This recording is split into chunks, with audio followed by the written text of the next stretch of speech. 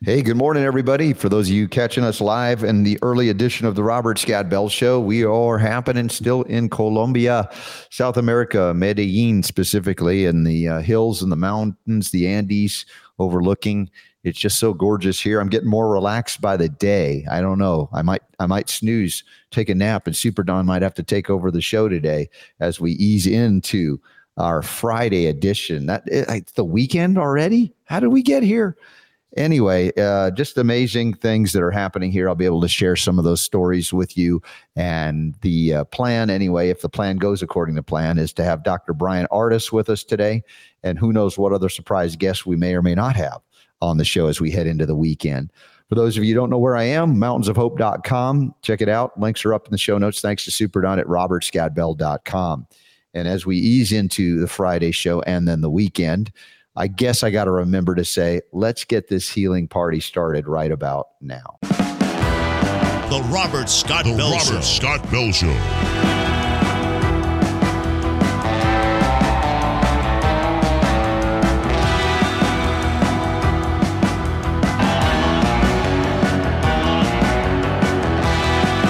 The voice of health, freedom, and liberty. The Robert Scott Bell Show.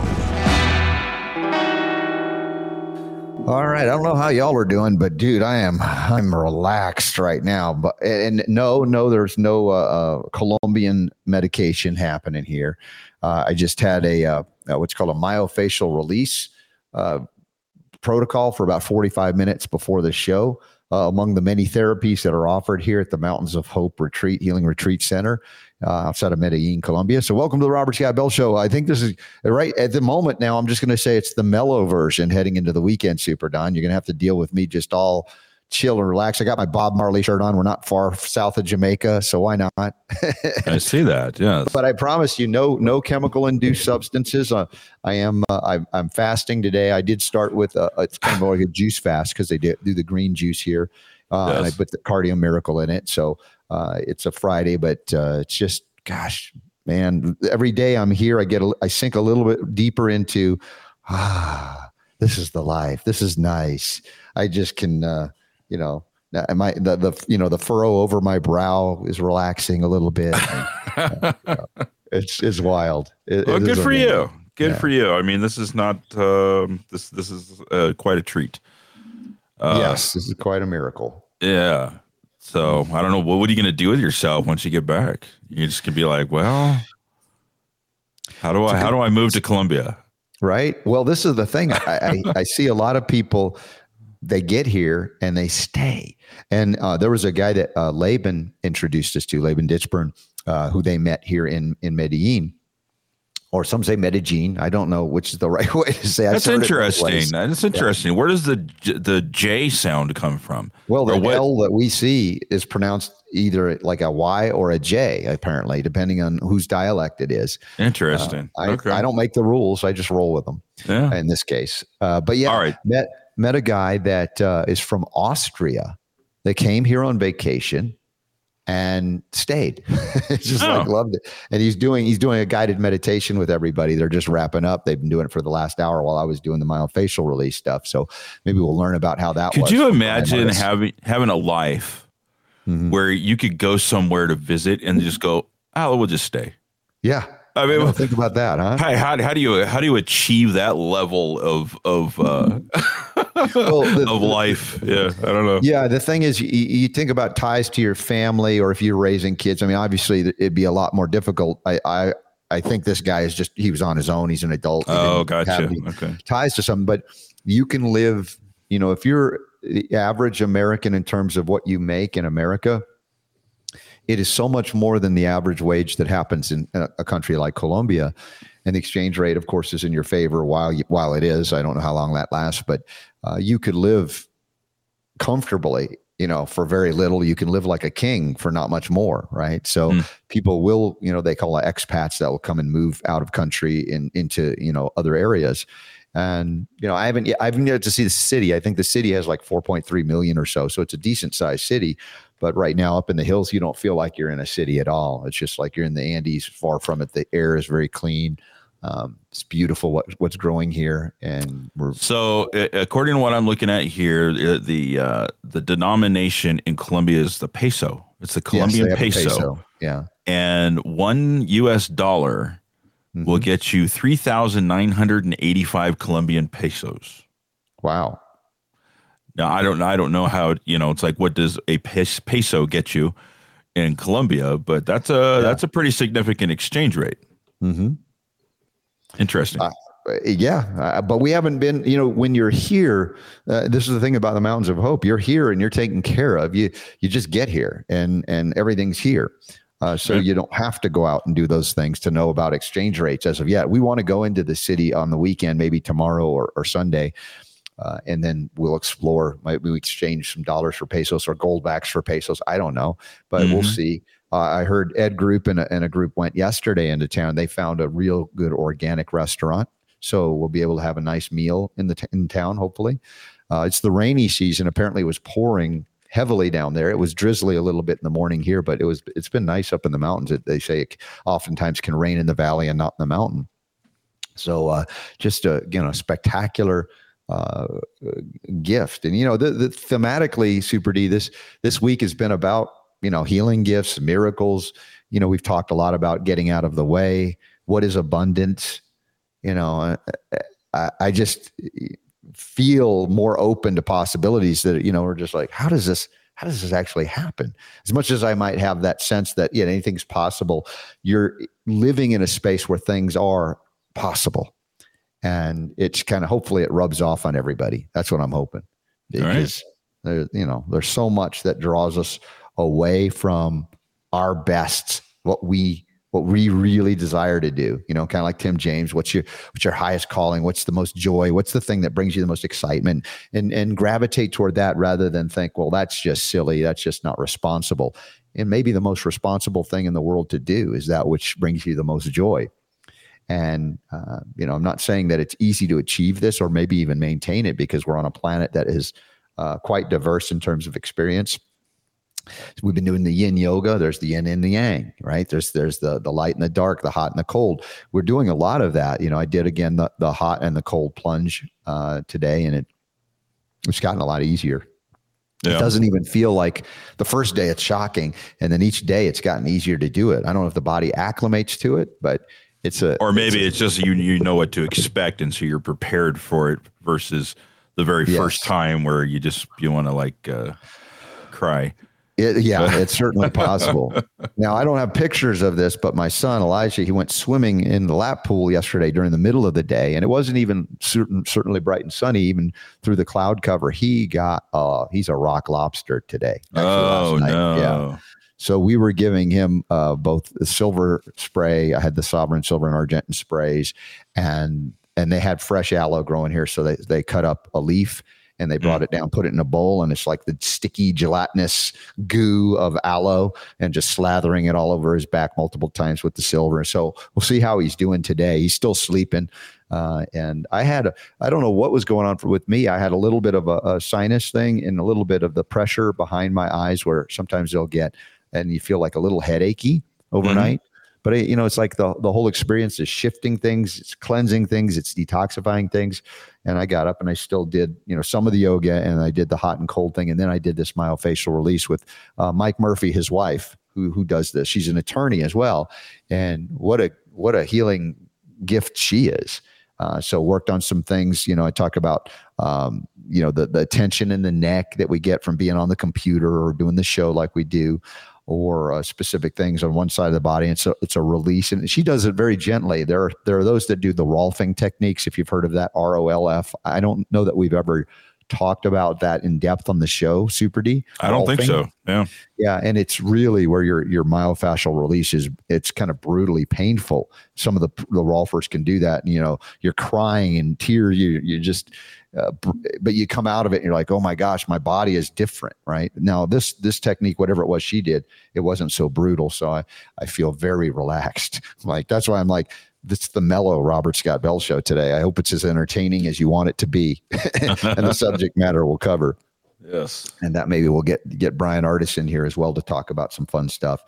One of the things that I've experienced here, and this is not just here, but it occurs to me, we don't know how long we have on this planet. None of us do, I don't believe.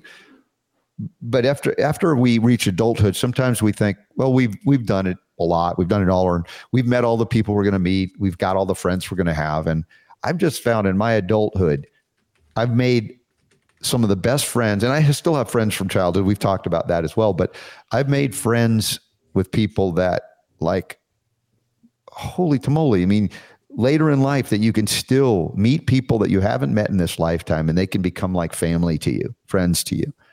And I think that's an exciting thing to realize that that's possible. Or for some, you can't conceive of it. You got your social sphere, your circle. This is who you know. This is who all you're ever going to know. And I'm just like thrilled with the fact that almost every day there's something new popping up, meeting somebody new, interacting. Now we do, sometimes it's, just an interview where we meet somebody and we may never talk with them again, but we just had a special connection in a moment in time. And there are others that you become lifelong friends with along the way. And, some of the people here, and I consider like Bryan Ardis, the more I learn about Dr. Ardis, the more I enjoy hanging out with him.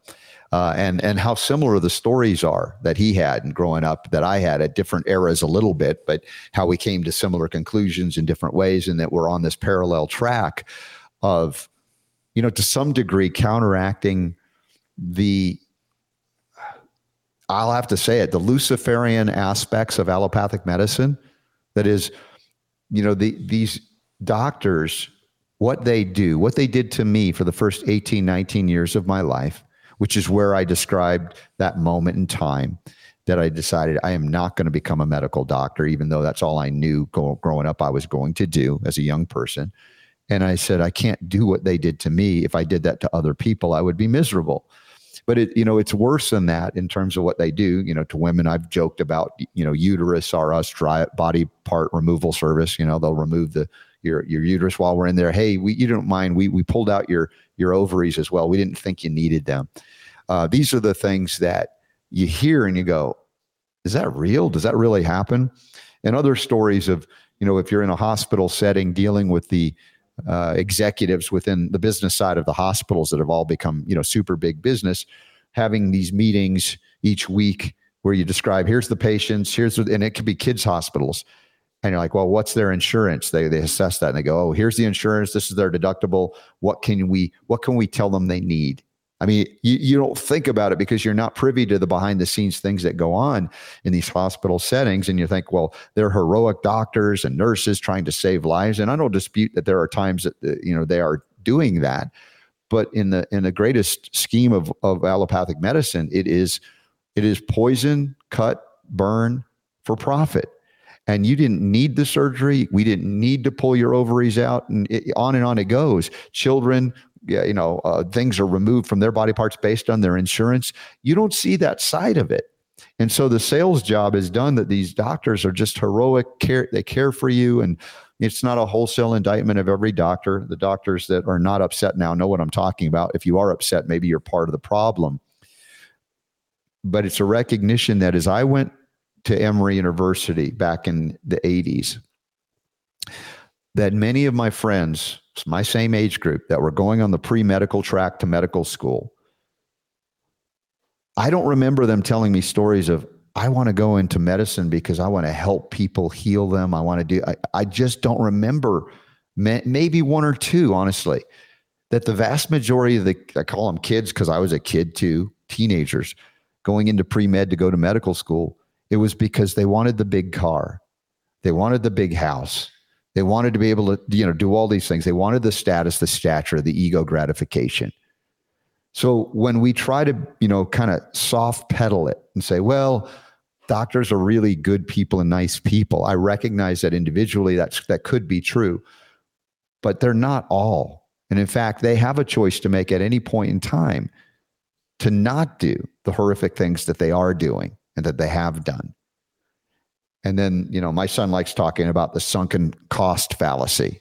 You know that one, Super Don? You're into all of the different fallacies, sunken cost fallacy. I believe that is that you have invested a lot of time and effort into something, and it becomes a situation where even if you know that there's no point to it, or that it's not going to have the end result that you want, you don't want to stop because you don't want to lose all of the time that you've invested into it. Yeah. And you think about medical school, how much in debt that you are. And at that point, they have you by your license, by the loans that you have to pay back, and the fact that you want to be able to have that car and house, or maybe you have kids and you want to send them to school, whatever. And so the compromise on many levels is on. And, this is a living in, I guess, is what I call in conflict with yourself. And when I say the self, I mean the soul, that is the essence of who you are, not that you have it, but that's what you are. And there's a conflict. And this is why there's such a high depression and suicide rate in the allopathic professions.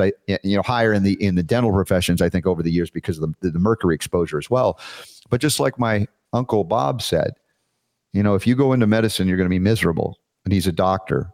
And I didn't understand it. And now of course I did later, to say, yeah, you're right, Uncle Bob, you knew my spirit, and I couldn't do this to other people, what you doctors had done to me. And Bryan Ardis has similar things to relate as well. And we've talked about that.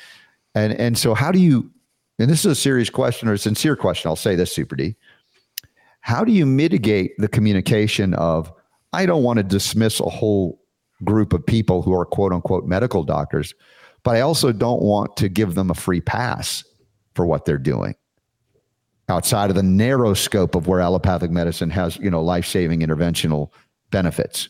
All right. Because it really, we have such a warped perspective on, even today, even as we speak, you and I speak and have done this for years together, the reverence that's given to the medical doctor and the profession is still, I would call it, ungodly.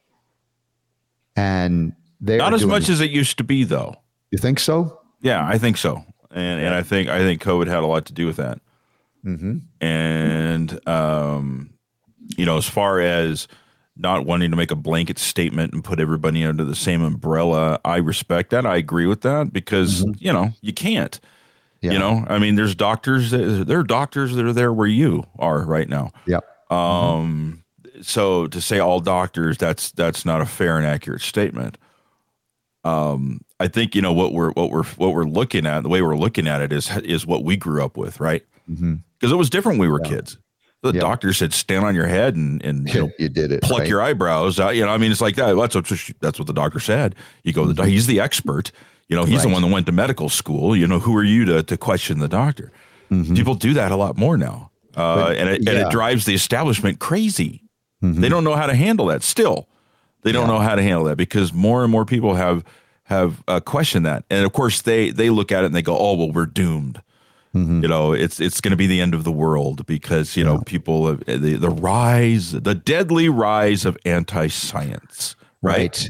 No, they're defending their cult. They're defending their terrain or their turf. And they see that the rise of this kind of awareness and consciousness is something that it threatens their way of being, their way of living, their quality. They are unwilling to examine themselves. They are unwilling to question. They're question. Their well, what would you say? To question what it is that they quote know. Yeah. Right. Well, and the thing is, more people, to your point, are learning about what they don't know, and no longer in that same subjugated, worshipful place. And it's uncomfortable for a number of folks that enjoyed that exalted status, I guess. So if you're driven by the ego, medicine is a good profession to go into because you have an automatic elevation above everybody else. 100%. And, if you're driven by the heart of healing, to become a doctor is a great challenge in terms of allopathic medicine because you have to subjugate your true desire, your heart's desire to help. And, if you're a nurse, many of these nurses have been through and seen so much that have woken up.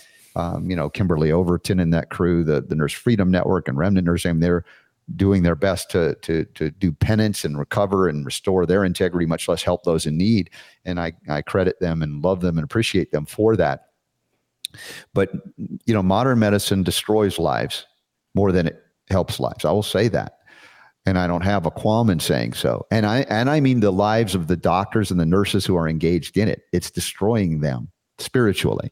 because of what they engage in. When they learn that the insurance companies are dictating to them what they can do. This is what my Uncle Bob was telling me, when I was a teenager wanting to be a doctor. He says, the government is getting more and more involved to tell us what to do. We can't do what we know is right, even if we want to. And it was mild then in the 70s and 80s by the time Obamacare hit. And so the entire system of Western medicine as its dominant model as quote unquote healthcare has got to crumble, and we've got to reset it. And it's going to happen whether we want it to or not, because it has no basis on which to stand anymore. As more and more people realize it, they are going to turn to other methods or just abandon medicine altogether unless they have the proverbial broken arm, the bones sticking through their, and they know how to put them back together. Right. So we are at a significant turning point, not because I have done anything. Any one of us has made that happen. We have observed it. I have observed it. I have lived it and lived through it and pointed it out, perhaps many years before a lot of others. But I'm not patting myself on the back because I did. It's like, for whatever reason, I was sent here and I agreed to it, to come to do the things that I do that are somewhat upsetting to some. Others are very grateful for what I've been able to bring to their lives. And, I'm grateful that you're here with me on this journey. And many I haven't met yet that are going to be able to pick up the baton and carry this thing forward to restore some integrity, or all of it, or the most we can, to the healing arts and sciences. Because, the things we're talking about here, when we talked about the Healing for the Ages group, Jana Schmidt was here, and of course, Dr. Group and Dr. Henry Ely piped in via Zoom last night to a presentation we did. I was on a panel. It was really great. And, it's not that we abandon science. In fact, we love it. All of us love to dig deep into validations, but at the same time, it's not the limiting aspect here. We have a lot of clinical experience and knowledge and observation. And we don't deny that simply because it hasn't been tested in a peer-reviewed setting and then, published in that way. As we know, a lot of peer review is sham and scam. So it isn't the end all. When we talk about even evidence-based or outcome-based medicine, we know that they've altered the term evidence-based because you can provide all the evidence you want. If it's for a homeopathic remedy, many will reject it simply because they won't allow the potential for some other explanation of reality, of how the world works, how the body works in terms of the energetic input into the system and what it gives you back. It's not all about biochemistry and reductionism. So if I go back in time, once again, 1844, the American Institute of Homeopathy was founded. This is mid-19th century. And then 3 years later, you have the American Medical Association founded with the express intent and purpose to wipe out its competition, primarily then homeopathy. So the battle for the ages has been on for a long, long time. And when I say modern medicine or allopathic or pharmaceutical Western medicine monopoly is the medicine of the devil, I know that's an intriguing statement. And it may be one that inflames people out there. I don't mean that it doesn't have a place, because God created the devil and Lucifer and all of that. So there's obviously a role and a job for that to fulfill. And we could be agents of that if we want to, sometimes consciously for some, others totally inadvertent and unconscious. Those that are trapped in sunken cost fallacies, doing things that they know are not right, but they're so far in, and they're threatened with the loss of everything that they've come to know and become accustomed to in their lives, that they're unwilling to do what is right in the face of the consequences of doing what is right, which is not always pleasant. Isn't that interesting? Well, we were taught in, church or synagogue, whatever, if you do the right thing, you'll be rewarded. And yet they're confronted with a reality. If I do the right thing, and I know that because, the insurance companies tell me to do this, I know this patient doesn't need that, but if I don't do it, the hospital will sanction me or fire me. And so if I do the right thing, look at this consequence. I don't like that. So I'm going to continue to do the wrong thing. But what is the price on that? On soul, on your very essence, what will you have to pay back in terms of the debt that you've incurred? Whether you call it karma, what will you reap as you have sown? And the question is, can you live knowing that, or do you then go into cognitive dissonance with the help of chemical substances, drugs to numb you from the harm that you're causing, the evil that you might argue that you're doing? in the midst of, a medical license that gives you a special privilege to do things that are harmful or deadly that would cause others to be imprisoned, right? I can't kill with wanton disregard for life and go, well, that's just that's part of your business model, as we talk about in modern medicine. And as I do that, I have one of my dearest, newest, bestest friends, I can say. I don't know if his ears were burning while he was on his way. He was doing some guided meditation, but Bryan Ardis is about to join us here live on the Robert Scott Bell Show. Let's see if we can get you in here, get that microphone over to you. And what a setup. Oh my gosh. What a setup. Oh my God. This is beautiful, isn't it? See if I can get that turned to you. If not, keep sneaking it over. I think we're good now. So, hey, Super On, say hi to Bryan Ardis. Howdy, y'all. How is everybody? Hi, Bryan Ardis. How are you, buddy? I'm good. Well, I'm over here and you're there, so I think you're in a better situation than I am. But I'm enjoying the situation I'm in. I'm hoping you're enjoying the situation you're in. What a situation! I'll be glad when we go back to our regular time slot. I can tell you that much. Yeah, for him, it's like starting at 7 in the morning. Did the show every day now since we've been here. So. Well, did you do a cold plunge like we did first thing this morning when you woke up? Heck no. Yeah. So I've been very mellow this morning after doing these 3 or 4 days in a row now. And then I had the mild facial release from Mike's wife, and it was not painful like I thought it might be. And so I'm just very relaxed, and I'm just, philosophical about what's going on. And, one of the things I was sharing before you got here is like, we're old and we're adults. We have kids that are grown for the most part. And yet I find myself making new friends like you in this lifetime that make life even more incredible. That you grow up, you think, well, I have my friends. That's it. I'm not going to meet new people. And I'm just so thrilled, the more we get to know one another and talk about things, it's like uncanny, the parallels in terms of how you came to the conclusions you had and the journey you had, what you did and how you did. I mean, how does this orchestrate it? I'm getting very philosophical today about all of this, just looking at this big picture and going, this is amazing. It has been a incredibly humbling experience, actually, because it has felt like a massive explosion of a new network of friends and family. And and you were definitely one of those, man. For me, it's been very exciting to get to know you. Yeah. And I was, talking about the harsh reality of things. We're sharing this planet with a lot of other human beings, souls incarnate into the bodies, and at various different experiences, states of consciousness.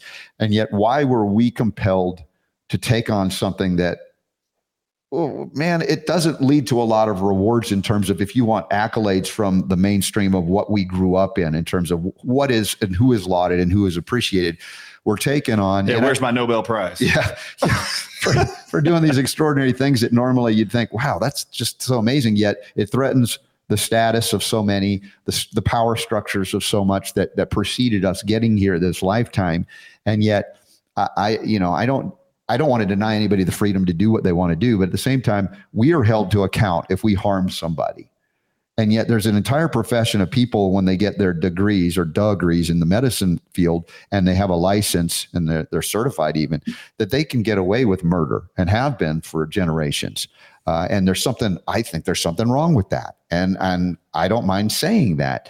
And does that make me, how would you say it? Does it make us anti-doctor per se? No, it should be disgusting to all people who love themselves and love other humans. Yeah. It should be very disgusting, actually, that people will put profit, accolades, titles, awards, positions over doing the right thing, which should be doing the greatest or trying to attempt to be the greatest for an individual who is suffering. And to be great would not be mutilation, drugging, poisoning, lying, gaslighting, which is so prominent in the medical profession. There are many I actually have appreciated who can gravitate to the awareness that there's something wrong in their profession. But I still find it very shocking that so many who have been awake to the reality that our government, the United States government, would fund and bribe hospital systems to inflict harm and poisons and death through a COVID-19 protocol. To me, it's still shocking that they will still go like this. Yeah, but we should still promote ivermectin and hydroxychloroquine, and we should still promote Eliquis for blood clots or whatever other drugs there are. And I'm like, why doesn't it make you more like you when you were 19 years old, when you started questioning what in life have I been lied to? What is true and what is false? What is real reality? What has been created reality? Why so many do not go like this? Wow. Is there something more massively wrong with the profession that I'm sitting inside of, that I continue to defend, continue to support, continue to honor? I don't know why they don't do that, because it only took a few moments for me in my life to actually understand there's something very wrong in their dialogue. Hey, Super D, what is it about what Bryan just brought up? When you realize at some point in your life, and you've been hanging out with me for a long time, so you know this, you've been lied to about a lot of things, almost everything. The more you uncover, you're like, oh, that's another lie. That's another lie about history or how it impacts what's today, what is real, what is not. And how do you go forward with that knowledge and go, well, just put that aside and continue to believe in Santa Claus, for one thing. I mean, that's a mild addition of the version of what we're talking about here. But how do people do that live in that state of dissonance? That's a good question. I think, you've got people that like to red pill, and you've got people who like to blue pill. But I think there's a segment of the population that kind of likes the purple pill too. And describe the purple pill. Well, it's because it's like, well, okay, that's a lie. Although I can't believe that they did that. We're like, oh, this lie over here. Well, I'm really comfortable with that lie, because if I had to take the red pill on that one, it would be really uncomfortable.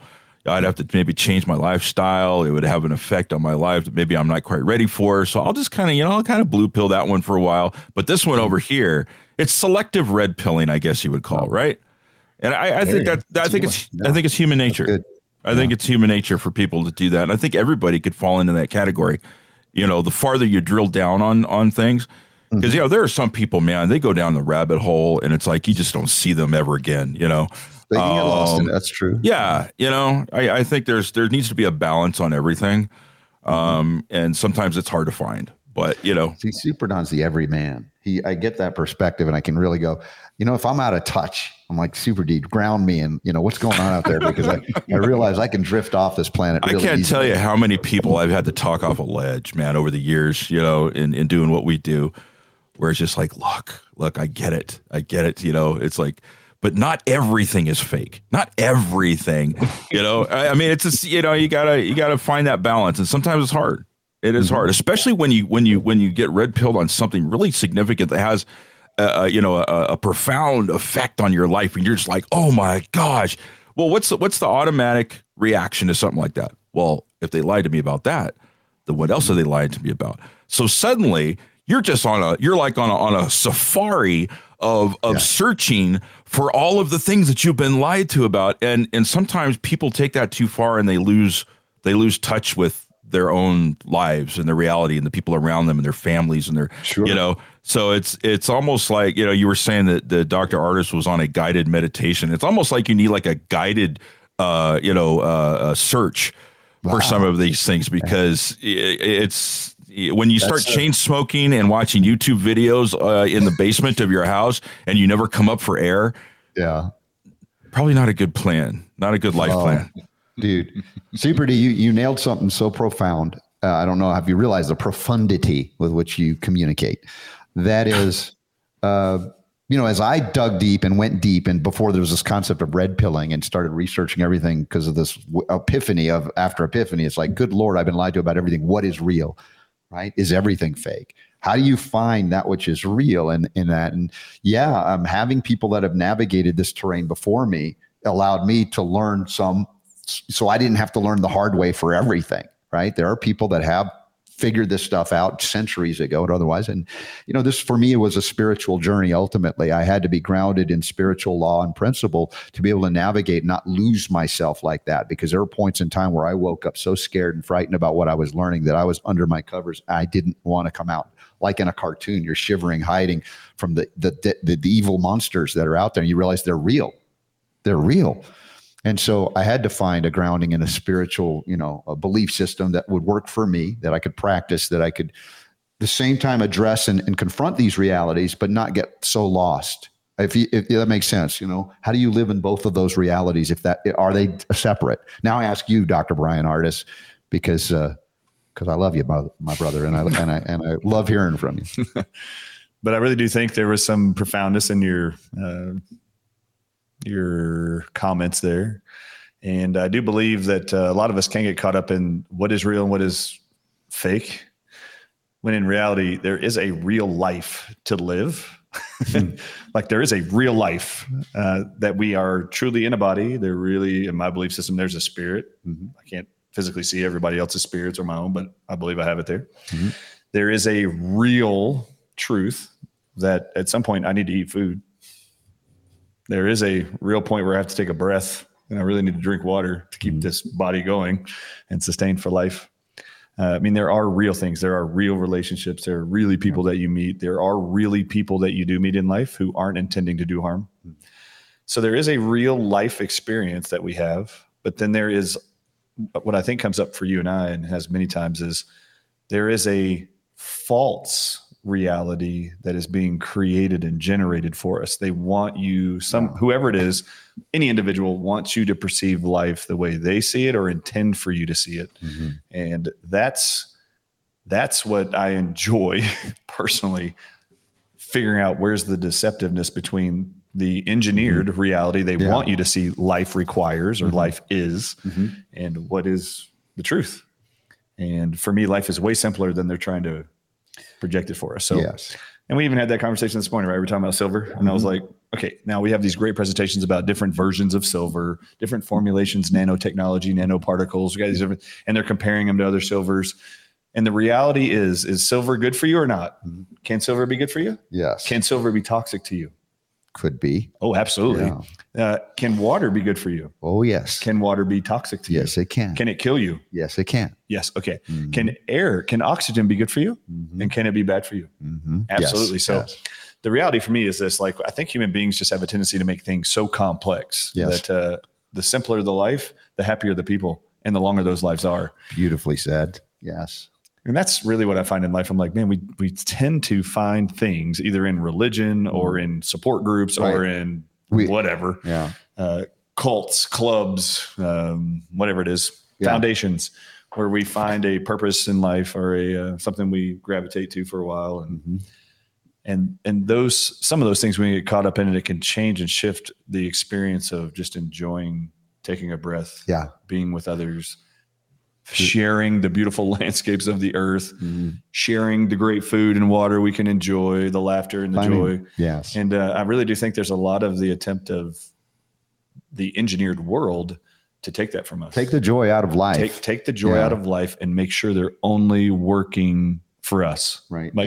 They're only working to serve us. And so we have to create some different reality or context. Well, and then the joy that they allow you to have becomes a pale reflection of true joy in terms of connection.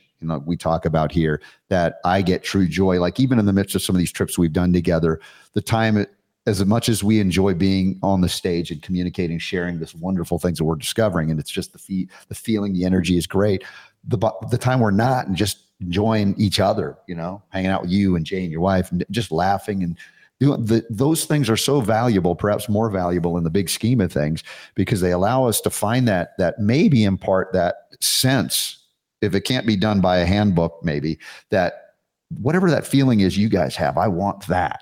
And then they're drawn perhaps out of the illusion of the little scraps of pretend joy that the owners that George Carlin would talk about want you to have. I'll give you a little bit of, you can watch football on Sunday, and and I'm not denigrating, because I enjoy sports. I have my whole life, but the idea is it's a shallow reflection of the true joy I've been experiencing on this journey when I found my mission and purpose and lived it to the fullest extent I can. I'm still learning how to do that. And then finding others doing that as well, whether it's the same journey or parallel track, or even it just intersects for a little while. Those are the things I couldn't and wouldn't trade for anything more valuable than any degree that I could have achieved had I gone on the life course that I thought I was on before that wake up, right? And then again, to not lose myself in the midst of it, that was a spiritual journey for me. And, I talked about that on the panel yesterday a lot. I'm always, coming back to that as trying to say, hey, I remind you, this is really what you are and who you are in the right, but you got to figure it out. I can't do it for you. I'm not telling you how to do it, but also respecting that everybody's way to do it may be subtly or significantly different, and how much time we spend trying to correct them or discard them because they're not doing it the way we think it should be done. I mean, I feel like I'm really old and gray now. I'm looking at myself here talking like this. I really love the reference to George Carlin. I mean, really. Okay, so let's talk about realities. George Carlin, man, one of my favorite things that he would talk. I mean, I'm just going to build on one of his skits. I mean, how much money do you think God really needs to have donated to him to fulfill his mission for us on earth, right? Yeah. How much money does God really need? And that's really funny when George Carlin makes fun of his mismanagement of money, because it appears that it doesn't matter how much money we give the churches to God. He still hasn't fulfilled the mission or intention of human beings around the world. He has a horrible way of managing money. But I love you. He's like, you're going to burn in hell. That's so funny. That skit where he's like, you're going to go to hell. You're going to burn in hell forever. You didn't give me enough money. Rah, rah, rah. Yeah. But I love you. Yes. That's Carlin at his best. Oh yeah. God, so exactly. It's one big club. And you ain't in it. You ain't in it. Yeah. Exactly. So we create our own club. I think a better club. So we create our own reality. And and this is the opportunity here at Mountains of Hope is extraordinary, because it's these moments in time where we get to remove ourselves from the, lack of a better way, the hustle and bustle, the patterns, the habits we get into trying to keep up with the things that we have to, just to keep a roof over our heads, for instance, in this world. And we're here experiencing some things. And I encourage everybody to be open to the possibilities, the gifts, the healing that you may not know are just waiting for you, as long as you don't say no or pretend you're not worthy or you can't afford it, and not accept the gifts that are trying to be given to you all the time. How was this? This was a surprise guided meditation. Laban met somebody from Austria, of all places, came on a tourist thing to Medellin and decided to stay. And he does some kind of breath work, guided meditation. I saw you guys doing. I was doing my myofascial release, but I was like, "Ooh, dude, I want to do that too." What can you share about any of those experiences or anything else we've had this week? Yeah. So actually, I told this guy Constantine when he shows up this morning, he's going to do some guided meditation, and my first reaction was, "Okay, I'll try it." I mean, I've done not intentional like healing. Let's see if this improves my health or has an impact of positivity on my health. Cold plunges. I mean, I've done one before, but not like we've been intentionally doing this week with saunas. I definitely don't like hot saunas. I'm a hot individual anyway by nature. So being hot, I do not like. I don't like going to deserts. So I don't go on purpose, because I don't want to be there, because I'm going to be hot. I get very uncomfortable being hot, but going into saunas, cold plunges every morning after doing yoga, which I've never done in my whole life either, every morning. So I don't like yoga. I never thought I would like yoga or like it. Stretching before sports events, before my basketball games all my whole life. That's not yoga, but it was it was funny. I was actually doing it, but that was not yoga. So these are things that I've never tried before. So when that guy shows up, I said, man, I've never meditated my whole life. I guess I'll do it. And and I told him, I've had many, many people in my life begged me to do meditation, thinking it would be very helpful for me. And then those same individuals though would look at me and go, and I'd go, well, I don't want to do that. And they'd go, why not? And I'd go, because I know what I hear in my mind when I'm not quiet, and I do not want to be quiet and hear it louder. No, I don't want to do that. And I really don't know like if meditation takes me into a realm of my subconscious, I don't want to know what's in there. Like, I don't want to know if I was abused as a kid or some trauma happened to me in a past life. I'm not interested in reliving that. So I really just wanted to avoid it. Like, I'll be fine. Let me go. So this guy's here, and I was like, well, let's just do it. I've been told my whole life to try it. And these same individuals though, that were telling me to do this stuff and have been doing it for decades, what I really loved about them was they would say, don't worry, if you don't want to do it now, it's just not the right time for you. Yeah. The time will come and you will do it. Well, here it is today, right? So here it is in Colombia, South America. I did my first meditation. And so this meditation was not what I thought it was going to be. I actually thought I would just be my mind just be running me with talk, self-talk. And there was nothing but just calmness and images. Images would pop up. And some of my favorite images in life are moments that I find the most spiritually powerful and most exciting moments. And most of those moments I would flash, but they would just come up by his flash, flash, flash, flash. While no other words are in my brain. It was really cool. Wow. It was just images, and the visuals were usually moments of me making love to Jane. Wow. And it was just like, well, like it's just this incredible bliss that I've never experienced anywhere with anybody else ever that Jane and I have. And it's just been this really cool thing I've been very aware of the whole time. But it was interesting to see that pop up because I thought trying to shut off my mind and just breathe would bring up all the chatter that's always there anyway. And none of it was there. And it was awesome. It was just it was images extraordinary. Of this place. Actually, there was moments of like hints here, individuals that I love in my life. Was he guiding you to find those moments of joy, or that just kind of bubbled up to the surface? No, he was telling you to just breathe. Notice any images that might come up, any thoughts that come up. Those are usually going to be based on judgment, where you're judging yourself for something. And just be aware that it's there. And the moment it's there, just move beyond it. Like, just let it be, let it come, let it go. And there were sometimes a word or two or a thought would come up, but it would just, as soon as I would acknowledge it was there, it would just pass away. And really all I saw, if I was going to say I saw anything, there was lights you would see. And as a thought would come, and then the light would go like this into my eyes and come out like this. And it would just go, cool. And that was kind of cool. So actually, it's just a very calming experience. Well, and I think the environment lends itself to that. I have to say they've created an incredible welcoming environment. Tim James has set some things up beautifully with Mike Murphy. And I know it's all new. This is the second time they've done this. And I think they're cranking it up officially in January of 2024. So if you guys want to experience any of this, mountainsofhope.com. And we'll certainly Are you glad you came, Robert? Yeah. And, the funny joke, of course, here, I tell the story. How did this happen? I hear Laban knows this guy, Tim, and they're doing this thing. And he's in Colombia, and there's this thing happening in Colombia. I'm like, Laban and Anna, I love them. They've lived in our home for a couple of months. They're wonderful people. And, it's like their family. It's like, you got to come down. I'm like, Colombia? I don't know. I mean, I'm like, and then you call, Robert, you got to go. You got to come. Here's the thing. Down not taking no for anything. I'm like, oh man, Bryan Ardis. Now I go to Nancy, my wife, and it's like, you need to go. My wife's going, you need to go, and you need to take the kids. We can take the kids. What? And I asked the kids, and I think I know Ariana. She's going to be all over this, and she's going to want it. And then I talked to my son, which I didn't expect he would want to. He's like, Dad, I think I really want to. And I kept pushing back on it, and he kept saying, no, Dad, I think I really need this. And my wife, so it was a 5-court press about really a full court press in basketball. That's how many people love you. Yeah. That's how many people like you, Robert, and like hanging out with you. You're going to soon realize you're a great human being, and a lot of people like you. But I'm stubborn in certain ways, and God knows that it takes, you need to hear it from that guy and your wife and your kids. And then it's like, okay. And even then it's still amazing. And here we are. And I know I've had experiences like this that are so richly rewarding because you stepped out of your comfort zone. You thought you couldn't do it, but you did it anyway.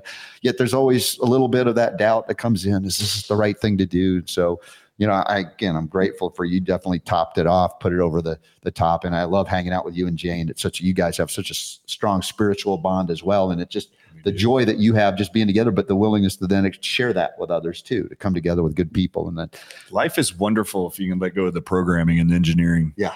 And just be, it's really fabulous to watch the trust and love that comes into relationships that otherwise, if you've got all this engineered, preconceived, whatever. Yep. Then you'll actually start judging them, shaming them, why I can't be related to them, why I can't be actually associating with them, You'll make excuses why you're not good enough. If you can just let that crap go, you're human family. Yeah. Well, just be as big and I said it. We have an opportunity to find a tribe that may not be necessarily your blood relatives. It could be, but as you've described even on the show, you were discarded because you left the church of your youth. So this idea of unconditional love, which I've learned about in this lifetime, and I said to my son, whatever path you're on, I love you no matter what. And, he goes and does things that are different. And I'm like, do I really believe what I say? You're going to be put to the test. And I just think the greatest joy is finding those in your life that love you unconditionally and that you can give that love in that way. And that's the highest form of love I think that there is. And I think that's the one that comes from our Creator. Absolutely. You know, so this is the journey, and we get to hang out with people. And I know a lot of people tune in and say, Bryan Ardis, when are you going to talk about the? Well, we'll get there too. As long as we got time, and I think we have some time today to do that. Do you have any appointments that I should know about while we're doing this? I have no idea. Okay. I purposely don't want my phone on me. Okay. The whole good. time I've been here. Yeah, it's wonderful. So one of the things I want to do today, it's kind of funny how these things happen. We do homeopathic hits now on the Robert Scott Bell Show. Every day, a new remedy. Just a little hit, like a 5 minute, it's a superficial, pop some things in to intrigue you to go, I might open the Materia Medic and learn about that because that sounds really cool. And of all the remedies that were selected today, and not by me or Super Don, it's kind of randomly thrown out there in the order it happens. We'll do this homeopathic hit and we'll find out what it is and why it's interesting that Bryan Ardis is here today with this one.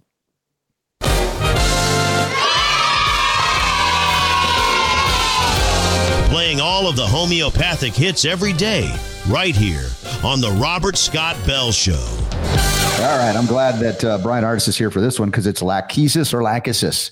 And I didn't plan it. Super Don didn't plan it, but it happens to be that. I want to say a shout out to Nutritional Frontiers for their support of this show, as well as Trinity School of Natural Health and Folium Products. Bob Riorn makes it possible for me to do these homeopathic hits as well. We'll go into what is Lachesis. It's a great homeopathic remedy I've used almost as soon as I learned about homeopathy. It's one of those remedies that you'll go to a lot, but it became more critically important during the time of COVID. Why?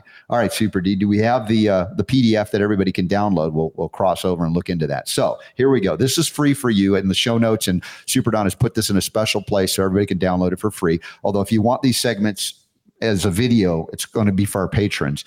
But Lachesis is a remedy also known for circulatory issues, also menopausal symptoms, but it's more than that. But what is it? We're going to get to that. Now, circulatory, menopausal, conditions where symptoms are worse on the left side during sleep. It's interesting how homeopathy can be very specific about symptoms that can help you pick, is this the right remedy? Seems right, but it doesn't fit there and the other one does. But you can go there, you can lose your mind trying to figure it out. That's why we just kind of give a gentle introduction. So let's explore this. Now, what is Lachesis? It's the venom of the Bushmaster snake. Oh, isn't that interesting? When Bryan Ardis, there's the lovely AI-created Bushmaster looking very happy because now it's a remedy. Now it's helpful for you. It's not a toxic poison that you're envenomated with, including by being bitten by the snake, which most people are not, or by utilizing the drugs derived from it. That's the thing Bryan Ardis brought to our attention some years ago. I'm so grateful for. And as I talked about the very use of these snake venom remedies or various venom remedies, during COVID, I didn't know about the venom peptide issue or anything like that, but it was matching up, and homeopaths around the world were utilizing, saying these snake venoms keep coming up for COVID symptoms. So it's derived from the Bushmaster.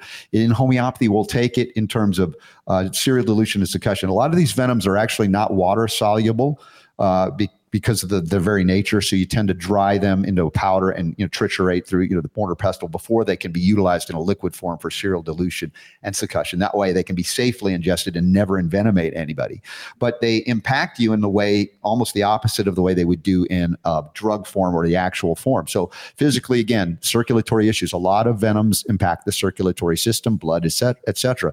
Varicose veins indicated for Lachesis, hemorrhoids, blood clotting disorders, also menopause, hot flashes, not just specifically the blood, but a lot of mood swings, emotional and mental issues. And interesting, the picture includes jealousy, suspicion, talkativeness, often with a tendency to change subject rapidly. Now, this doesn't mean everybody needs Lachesis, but you'll find out that it can be helpful. I'll just add one from my history of using this remedy. The first time I remember using it, I had my kit with me, I had my little guidebook, and I had a sore throat, and Lachesis kept coming up. So a sore throat can be a remedy by Lachesis, interestingly enough. It's not just one thing, it's many things. That's the beauty of homeopathy. And you can't harm yourself. Unlike other forms of medicine, even natural medicine, you can't take too much. The only thing that we can talk about are aggravations or healing crises, but those aren't toxic responses to a poison you're putting in, but the body's response to throw poisons out, interestingly enough. So other uses reminding you, circulatory conditions involving varicose veins, predisposition to blood clots, menopausal symptoms, hot flashes, mood swings, other things with menopause, left-sided, also the side of the heart, the circulatory system.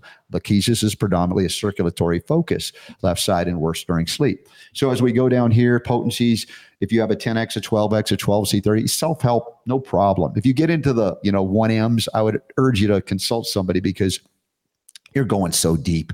And this is what we talked about, guides. Having a guide is okay to do.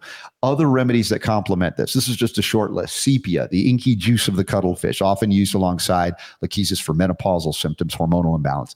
Interestingly enough, Aconitum napellus, the deadly monkshood, and this is circulatory disturbances complementing Lachesis in certain ways. And I added to the mix Cuprum metallicum, one of my favorite remedies, and I was always prescribing this for varicose veins. It's copper in homeopathic form. And of course, we learned the role of copper very profoundly during COVID, why we were not focusing on it, instead focusing only on zinc. Again, that's another story we can discuss. So wrapping this homeopathic hit, Lachesis, valuable remedy derived from snake venom, working with menopausal, blood issues, other things like that. And I hope you'll keep tuning in. If you appreciate these things, please at least share the Robert Scott Bell Show. We're still the best kept secret in health talk media. We do not have big pharma money to tell everybody to listen to us. So please share the show or even become a patron supporter, and we'll continue on. Remember, this is not to replace a doc if you want one or have one, but find out how often they have a bowel movement before you hire them. And as we move forward, again, this is for information, education, to give you an empowerment, if you will, to make decisions about the care for your health, your kids, etc. And that's the homeopathic hit of the day, Bryan Ardis. How cool is that? It happened to be a snake venom. I don't find it a coincidence. I don't think there's any coincidence there in that. So the cool part of all of this is how we converge, and we have various experiences in this lifetime, and how we come together and add, we become more, as opposed to subtracting and becoming less. Mm-hmm. So much of that you like, oh, that person knows more, I've got to relinquish what I thought, this is not about what life should be. I don't think. I love the fact that when I am meeting someone like Dr. Bryan Ardis, I am uplifted, I am strengthened, I am happier. I love you, Robert Scott Bell. I'm just saying, I can do more, and this is what I want I want people to feel this. And it isn't about you or me necessarily, but it's about people in your life and being that for other people. Oh, yeah. Loving each other regardless, unconditionally. Yeah. So can we explore how to do that in the next hour when we come back in a few minutes? Okay. Dr. Bryan Ardis is with us, and we might get into some subjects that you all think about when you think about Dr. Bryan Ardis, and that's fine too. But I love being able to talk about this stuff, because this is the stuff that lasts longer ultimately and helps you navigate the deceptions, so you don't ever fall prey to that stuff, even though it's cool to know about that stuff. But there's so much more to it. So with that, we're going to take a pause, come back in just a couple of minutes, say thanks to all those folks that make this message of healing possible. And Dr. Bryan Ardis, God bless you, my brother. We'll be back in a moment. Power to heal is yours.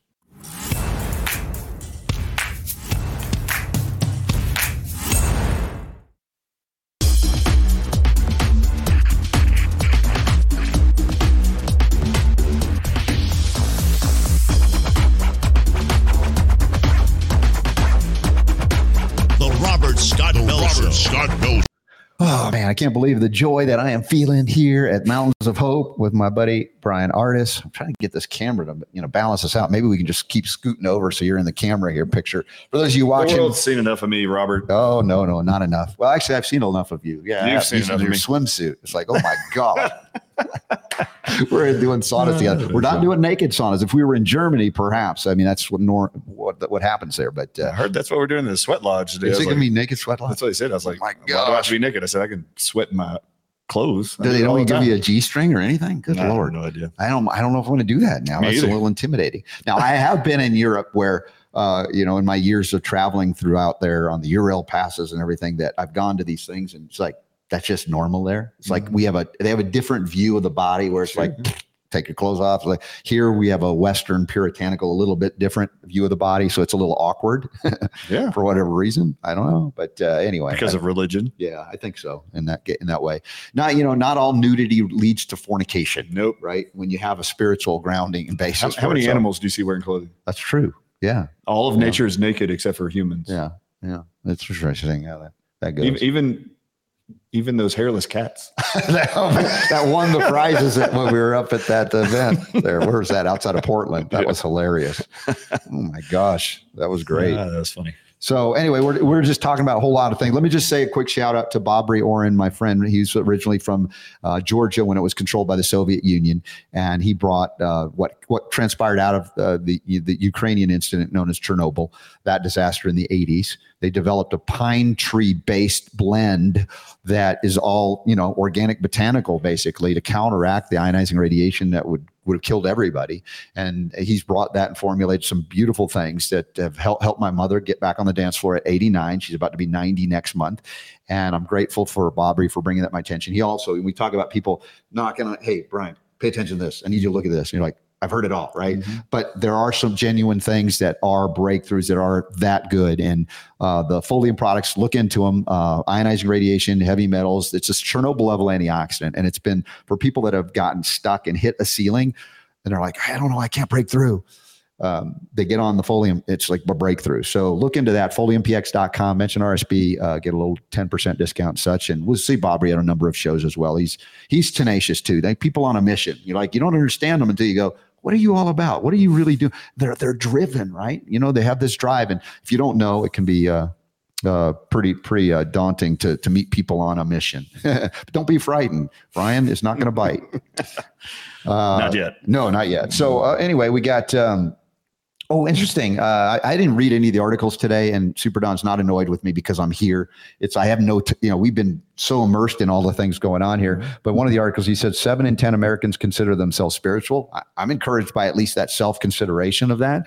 I don't know what that means for everybody. It's different. I just don't like the kind of spiritual people that are holier than thou, that judge others who are not. I'm like, what about unconditional love? What about the loving, being the example as opposed to beating people into submission? I'm just, I'm over that. I'm over that too. Yeah. It's been a long time I've been over that. Just like you. Yeah, sure. Exactly. So anyway, this journey. Now let's talk about what you probably want to hear, Dr. Also, Ardis. I have a question. Oh, yeah. Can I still have a question? Yeah, of course. You read all these articles and you hear about all these surveys. We surveyed, 2,000 Americans, 5,000 Americans. And this is what represents now the entire body of the United States of America. Mm-hmm. I see these all the time. Have you ever been a part of a survey that ended up being published in a mainstream article? I don't think so. I've never been approached or who are they asking? Who are you asking these questions to? I've never seen these surveys. Now, we have done surveys on our newsletter list. So we actually get responses from real people that give me an indication. Yeah. And that was the one thing over the years as a homeopath. I'm like, I never wanted to do a show about homeopathy because I thought it would bore people to tears and they would tune out. I'd never have a show. So I had this hypersensitivity about it. And then I find out on this survey, it was like 90% of people wanted me to talk more homeopathy. I'm like, what are you people crazy? It's so boring. Really? And that's when, in Super Don, again, the stubbornness of me, it took Super Don and others to go, dude, you need to be doing this. And what were you talking about before? Everything. I mean, I throw in a pepper it, but I didn't really do concentrated homeopathic segments. Just, I thought it would turn people away and off. And I don't know what craziness. Well, you own it now. I guess so. I had to. And again, thank you for speaking out. Thank you for Super Don for going, you need to do this. And thank you for Bryan Ardis saying, you need to be here. And I'm like, it takes what it takes. And I acknowledge the love that others have, that I hope I have for myself, that encourages me to do things sometimes when I go, I don't know. So be open to those things. Now, one of those things, of course, people want to hear any updates about revelations in terms of where things are going. What have we learned post-COVID? What are they still getting wrong? What are more people starting to come around to from the point when they, were attacking you viciously for what you came out with? Is it now more, hey, of course, we now know that's happening yet? Have we achieved any levels like that yet? Oh, actually, it's been a huge rewarding experience for the last at least 6 months, actually. So in May of 2023, the NIH published a paper, and I didn't know they were publishing the paper. They funded it. They paid for it. And then they submitted it and then published it. And the day it went out, I got like 10 text messages from MDs who were not totally on board with the venom aspect of COVID, which was all right. I didn't mind. Okay. I knew what I knew. I know what you think you know, but on the topic itself. But everybody was sending me that morning, and I've consistently got it almost daily for 6 months now. People sending me that same article. It was a paper done in in May of this year. The NIH, the title reads, SARS-CoV-2 spike ectodomain, the spike protein, targets alpha-7 nicotinic acetylcholine receptors. Now, for those of you at home, I'll make this easier. The spike proteins of COVID target and bind to nicotine receptors in the body. Now, this is the first time ever that our federal health agencies ever acknowledged and published that the nicotine receptor is the target. And why was that significant? And why every medical doctor who sent me the article that next morning independently said, why would they admit this now? Great work a year and a half ago. So if you just read the title, I said in the Watch the Water documentary that the real target is not the ACE2 receptors that they keep talking about in the body. It's actually these nicotine receptors. And at the end of the credits, I put a list of antidotes to the weaponized venom they call COVID. And the very first one was nicotine. Well, this entire article is, for the first time ever, the NIH is now publishing a peer-reviewed published paper for all the medical professionals and scientists that are reading those journals, that it is true. It targets nicotine receptors. And in the very first paragraph, it reads, the spike protein of COVID is identical to rabies virus, HIV-1's glycoprotein, its spike protein, and snake venom neurotoxins. They added that in. Yeah. Dude. And so that was in May of this year. Okay. Just a few months ago. So since then, you've just seen a ton of people go, oh, no. Okay. So the people who were brave enough to acknowledge they were wrong in their assessment of my claims, now seeing it published by the NIH for some reason, which I don't trust the NIH whatsoever. So my response was very different than theirs. Okay. So talk about realities, right? So do you know that they use scientific journals to engineer the thought processes of medical professionals? Oh, clearly. To me, it's clear. But do you know they lied to them in those articles? Chronically. Okay, so when they sent this to me, all the medical doctors were like, oh my God, I'm sorry, you were right. Look, the NIH just published it. Now that the NIH said so. Now they said so. And I was like, oh my God, the NIH said what? Like, this is my response. I was like, wait, what? let me read this article. And no one read the article. This is what's interesting. The abstract, every research paper has a summary at the top. What's amazing to me is people just read that summary and they never read the entire article. So I knew from the reality I've experienced for the last 25 years of being in health care that in most medical journals, there is the funders you have to look at first, who's funding the study, because they're wanting the results typically for something to benefit them. So the NIH, to publish this and admit this to the medical professionals, they went like this. Oh my God, they're actually talking about snake venom and it binding to nicotine receptors. That's what Dr. Ardis said. So they sent me the thing. My reaction was not that. My reaction was, oh my God, why would they do that?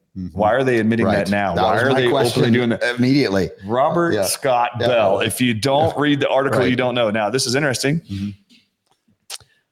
World, if you've been paying attention to what I've been saying and presenting around the world for the last year, and now since May of this year, I will always put that article in my presentations to show the world that there's a published article with a title and a summary that is exactly my claims. But I've never actually showed anybody what's actually in that paper. You want to know why? I want to know why. You want to know what's in that paper? Yeah, I do. Why the NIH would have funded this paper and actually published it? Yeah.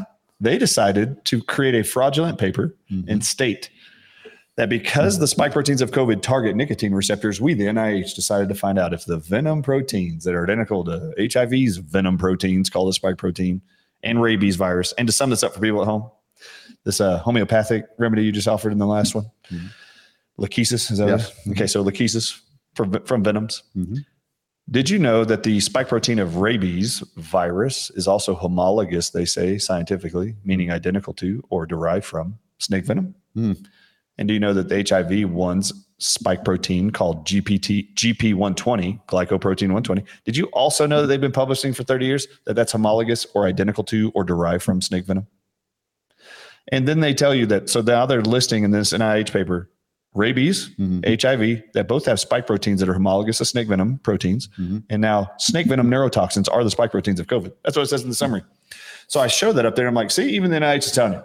What I don't show them is actually what the purpose of the article was.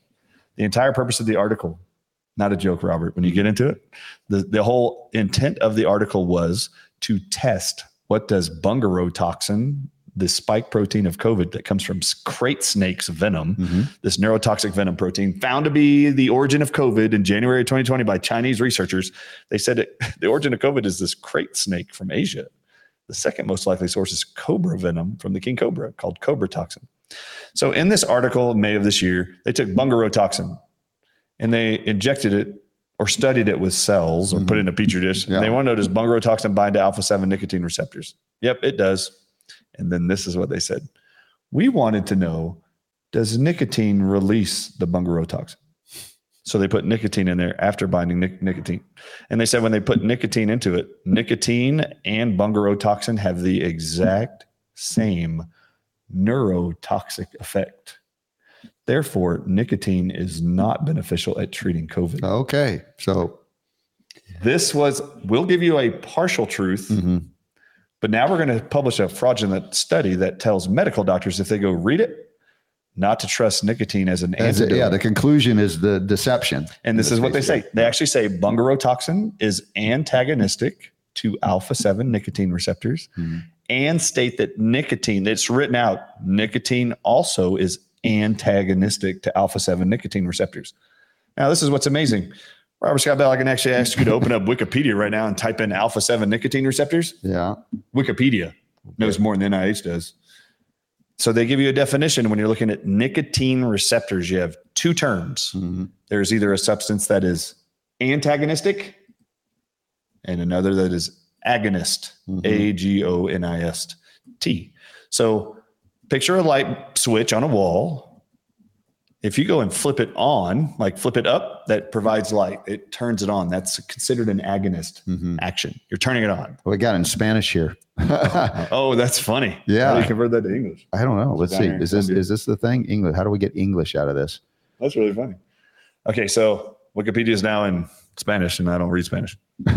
But so there's two terms. You have agonist and antagonist. So you have a switch on the wall. Let's say it's in neutral. It's just sitting in the middle. You can either flip it up and turn the light on, or you can flip it off and it turns the light bulb off. Now, the light bulb's always there. It's just sitting there. All you're doing is flipping a switch to actually tell the light to come on. If you turn it off, it shuts off the light, but the light's always there. This is no different than with the cell. Got it in English now. On the outside of the cell, type in let's go here.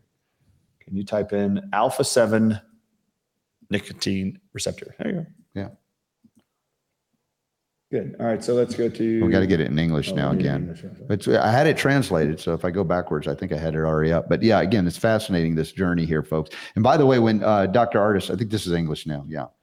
And it's alpha-7 nicotinic receptors. That is not English. It's not English? It's got letters that I recognize. You're right. Okay. So, all right. So I need you to look at this at home in English or in your own language. Okay. There's two terms. If you go to Wikipedia, it'll actually tell you alpha-7 nicotinic acetylcholine receptors, or you can type in A7 NACHR receptor. Click that on, pull up the Wikipedia page. On that page, it actually lists there are three things that can occur to a nicotinic receptor. You either have what are called antagonists.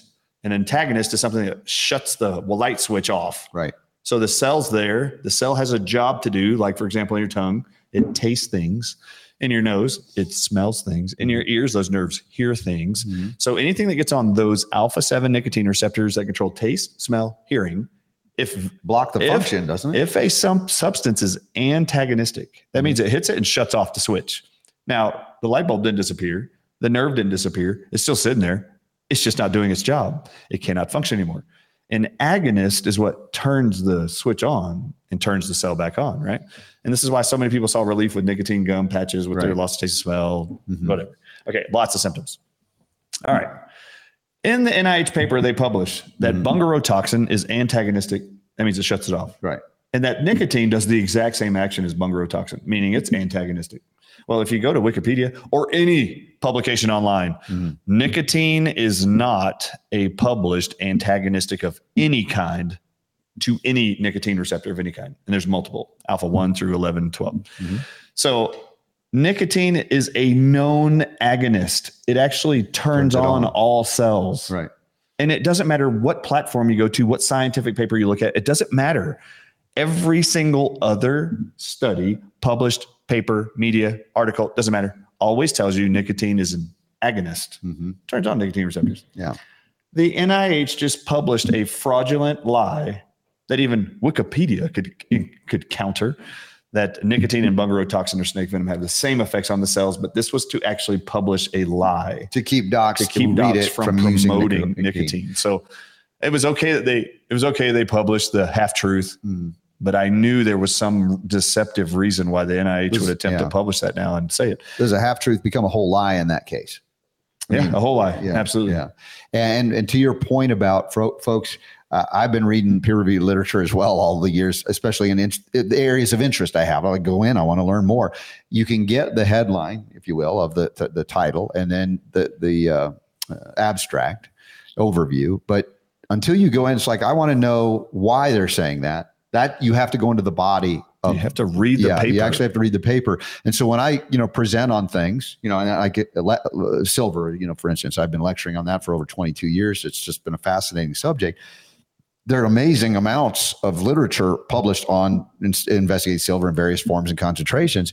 But, it's one thing to say, oh, look what it says it does. It's another thing to then go in, all right, let me go to those mechanisms, those pathways to understand them. That's where I wanted to go, to be able to not just superficially say something that in the body of the paper, it's not supported, because that happens. What you've just said, it's not unusual. It's not the only, I think in this case, it was very targeted and purposeful. Yeah. I mean, there was like, we gotta stop this. We have to squeeze this nicotine solution around the world that people are finding, because it's offsetting people buying into the vaccine agenda. Mm-hmm. So if they find a simple solutions over the counter and not toxic or deadly or experimental, they're going to go to the patches or the gums. They're not going to go to the vaccine. And then we got NIH had to squeeze this. A lot of Western governments, Biden administration, saying they're going to phase down the amount of nicotine in cigarettes or ban them altogether. And all these years now they do that. It's very strange.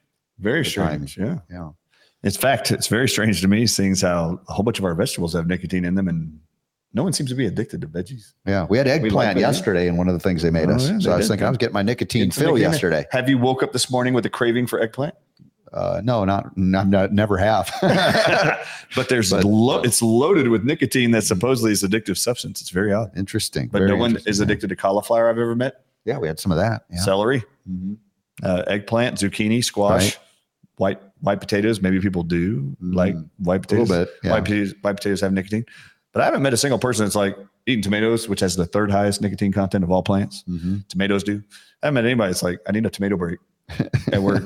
I got to go out and suck down a tomato. But no, I've never seen it. Cauliflower, eggplant. No.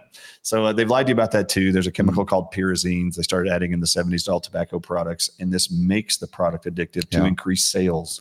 We talked about that years ago, as I mentioned to you, and I think we were on the air together, about how we learned of the various things in tobacco cigarettes that were not tobacco that were actually the problem, including trace elements of opium that were found in papers that the manufacturers of the big tobacco were using. I'm like, dude, anything that could get you hooked on this product, but it wasn't actually tobacco. And I always brought that up historically, how tobacco was used ceremonially and medicinally. And even in homeopathy, we have it as, a remedy. And I thought, somebody must have messed this thing up along the way, like they messed all these things up along the way. Absolutely. And so we were to vilify this plant that God created, but it's not the plant, it's how it's altered by man and his arrogance to do things that are nefarious and horrible to people. So did you know, Robert Scott Bell, that this week is the CDC's National Flu Vaccine Awareness Week? Is it? Yeah. In the United States. December 4th through the 8th. Did you know that this is Flu Vaccine Awareness Week? Mm-hmm. All right. So let's talk about that, because it'll be fun. Flu shot season. It's a new topic. So I decided 2 weeks ago I was going to dive into what's wrong with flu shots. Mm-hmm. So I want to know. What's wrong with flu shots? So I called a presentation, What's Wrong with Flu Shots 101. And I decided I was going to do a 1-hour presentation and release it this week. However, I've already released 2 parts, and I'm into my 3rd part, and I will have a 4th part just on flu vaccines. Mm-hmm. So if I asked you, do you know how many flu vaccines currently there are approved by the CDC to be used as flu vaccines? Do you know what the number is? No, how many are they? 9. Okay. Do you know how many of them have Medine-Darby canine kidney cells in them? All of them? Nope. No, how many of them? Just one. Just one of them? Medine-Darby canine kidney cells. Do you know what that is? Well, what kind of dog is called a Medine-Darby dog? That's a great question, because I had to look it up, because I was like, what is a Medine-Darby dog? I've never met that I know of a Medine-Darby dog. You haven't, actually, until I tell you what it is in English. Okay. It's actually a Cocker Spaniel. No way. Yeah. They're going after Cocker Spaniel kidney cells. And that's the first excipient ingredient inside the flu vaccines. All right. So why are they targeting Cocker Spaniels for this? I had to look that up. Mm-hmm. See, this is how my mind works, just like yours. Like, why did you choose to put, actually, I want to know something. Have you ever learned in homeopathy that's a good idea to inject foreign species of animals, organ cells inside of you as a therapeutic? It was one of the most horrific things you ever learned that was being done ever. Yeah. mean, do you find that therapeutic, and do you tell your audiences that we should just inject ourselves with other animals' species DNA? Quite the opposite, actually. Okay, good. Just checking. Yeah. All right. So have you read anything in homeopathy that says it's a good idea to ingest, inject, or wear or smear some other animal's cells on your body for therapeutic reasons? No. All right. So if that's not the case, my question was like yours just now. Why would they put Cocker Spaniel kidney cells in the flu shot? Mm-hmm. Okay. Now, if I asked you a question, seriously, let's do this. Let's play devil's advocate here. Okay. Or just be curious. Yes. All right. So what organ would you say the flu impacts the most? You see intestinal and respiratory symptoms mostly, primarily. Do you often hear about kidney issues with the flu? Not so much. Me either. So why would you pick the kidney cells to put in there from the dog? So I had to look that up. Again, that's the question. All right. So why would you put Cocker Spaniel cells in there? So I had to look it up. And you look it up under Medine Darby canine kidney cells. Mm-hmm. That's all you got to look up. And what they discuss in there is that the Cocker Spaniel's kidney cells they have found of all cells they've studied in nature from all species they have studied, that Cocker Spaniel kidney cells are the most easily infected with the flu virus. Well, that's what we want to use to inject into people to help them prevent flu. That makes all the sense in the world. Response. I was like, wow, wait a minute. You got to be kidding me. Because it is the most easily infected. Mm-hmm. Now, this is what science is going to tell you. Mm-hmm. This is why we study Medine Darby kidney cells from the Cocker Spaniel. That's why we put them in Petri dishes and put the flu in there. Mm-hmm. We want to see how the flu infects cells. And that research is just spilling over into our vaccines. Mm-hmm. No, it isn't. You're putting it in there for a reason. What does occur, though, in the human body when you inject kidney cells from a dog inside of a human? What would be an outcome, you think, that will happen with the immune system as you have studied? Well, you're going to have an immune response to inflammation. You might have autoimmune if any of these tend to combine or look. Thinking you will develop an autoimmune disorder. Yeah. Why? Well, I mean, these things tend to combine apparently in ways when you inject them that they wouldn't when you ingest them to your own DNA potentially. And that would alter, the interpretation of your own immune cells of what's self and non-self. It gets confusing at that point. Oh, yeah. How similar do you think the kidneys are in you as a mammal, dogs as a mammal? Yeah. Whales as a mammal? Pretty similar in terms of functionality and how they're going to be formed and things. So. Every kidney is designed to do the exact same thing for every mammal. So its cellular function, all of it is very similar. Mm-hmm. If you're going to inject it inside of you, the body will recognize with your immune system that is not your cells. That is not your kidney cells floating around your body. It's dog kidney cells or something foreign to this body. Then the body will form antibodies to attack those foreign kidney cells. Yeah. And then those antibodies are now programmed to look for any cellular structure similar to what they are designed now to attack, and they will start attacking the kidneys. All right. So here's my next question for you. Did you know that in 3 of the 9 flu vaccines, 3 of the 9, did you know that they have hydrocortisone in it as an ingredient? Hydrocortisone, really? Yes. An immune suppressant? An immune suppressant. What's the purpose of the vaccines? Is it supposed to suppress your immune system or boost it? Elicit an immune response. You usually put things to aggravate your immune system into action. And you're going to say, we're going to suppress your immune system with a shot? What's up? What's up with that? I was shocked. What's up with that? Over the last 3 weeks to realize hydrocortisone's in 3 of these. Okay. That's pretty ridiculous. Yeah. Then I'd like to ask you this. Did you know I decided to look it up? I was on a plane. Jane's like, what's your beef? Because I was getting upset about hydrocortisone in the shots. I was like, why are they even putting that in there? And Jane goes, what's the big deal? And I was like, I'm going to actually show you. Watch this. And she goes, what are you going to look up? And I just typed in hydrocortisone injected in mice. That's what I wanted. Then I changed it. Now, I wrote small doses of hydrocortisone injected into mice. First article that pulls up.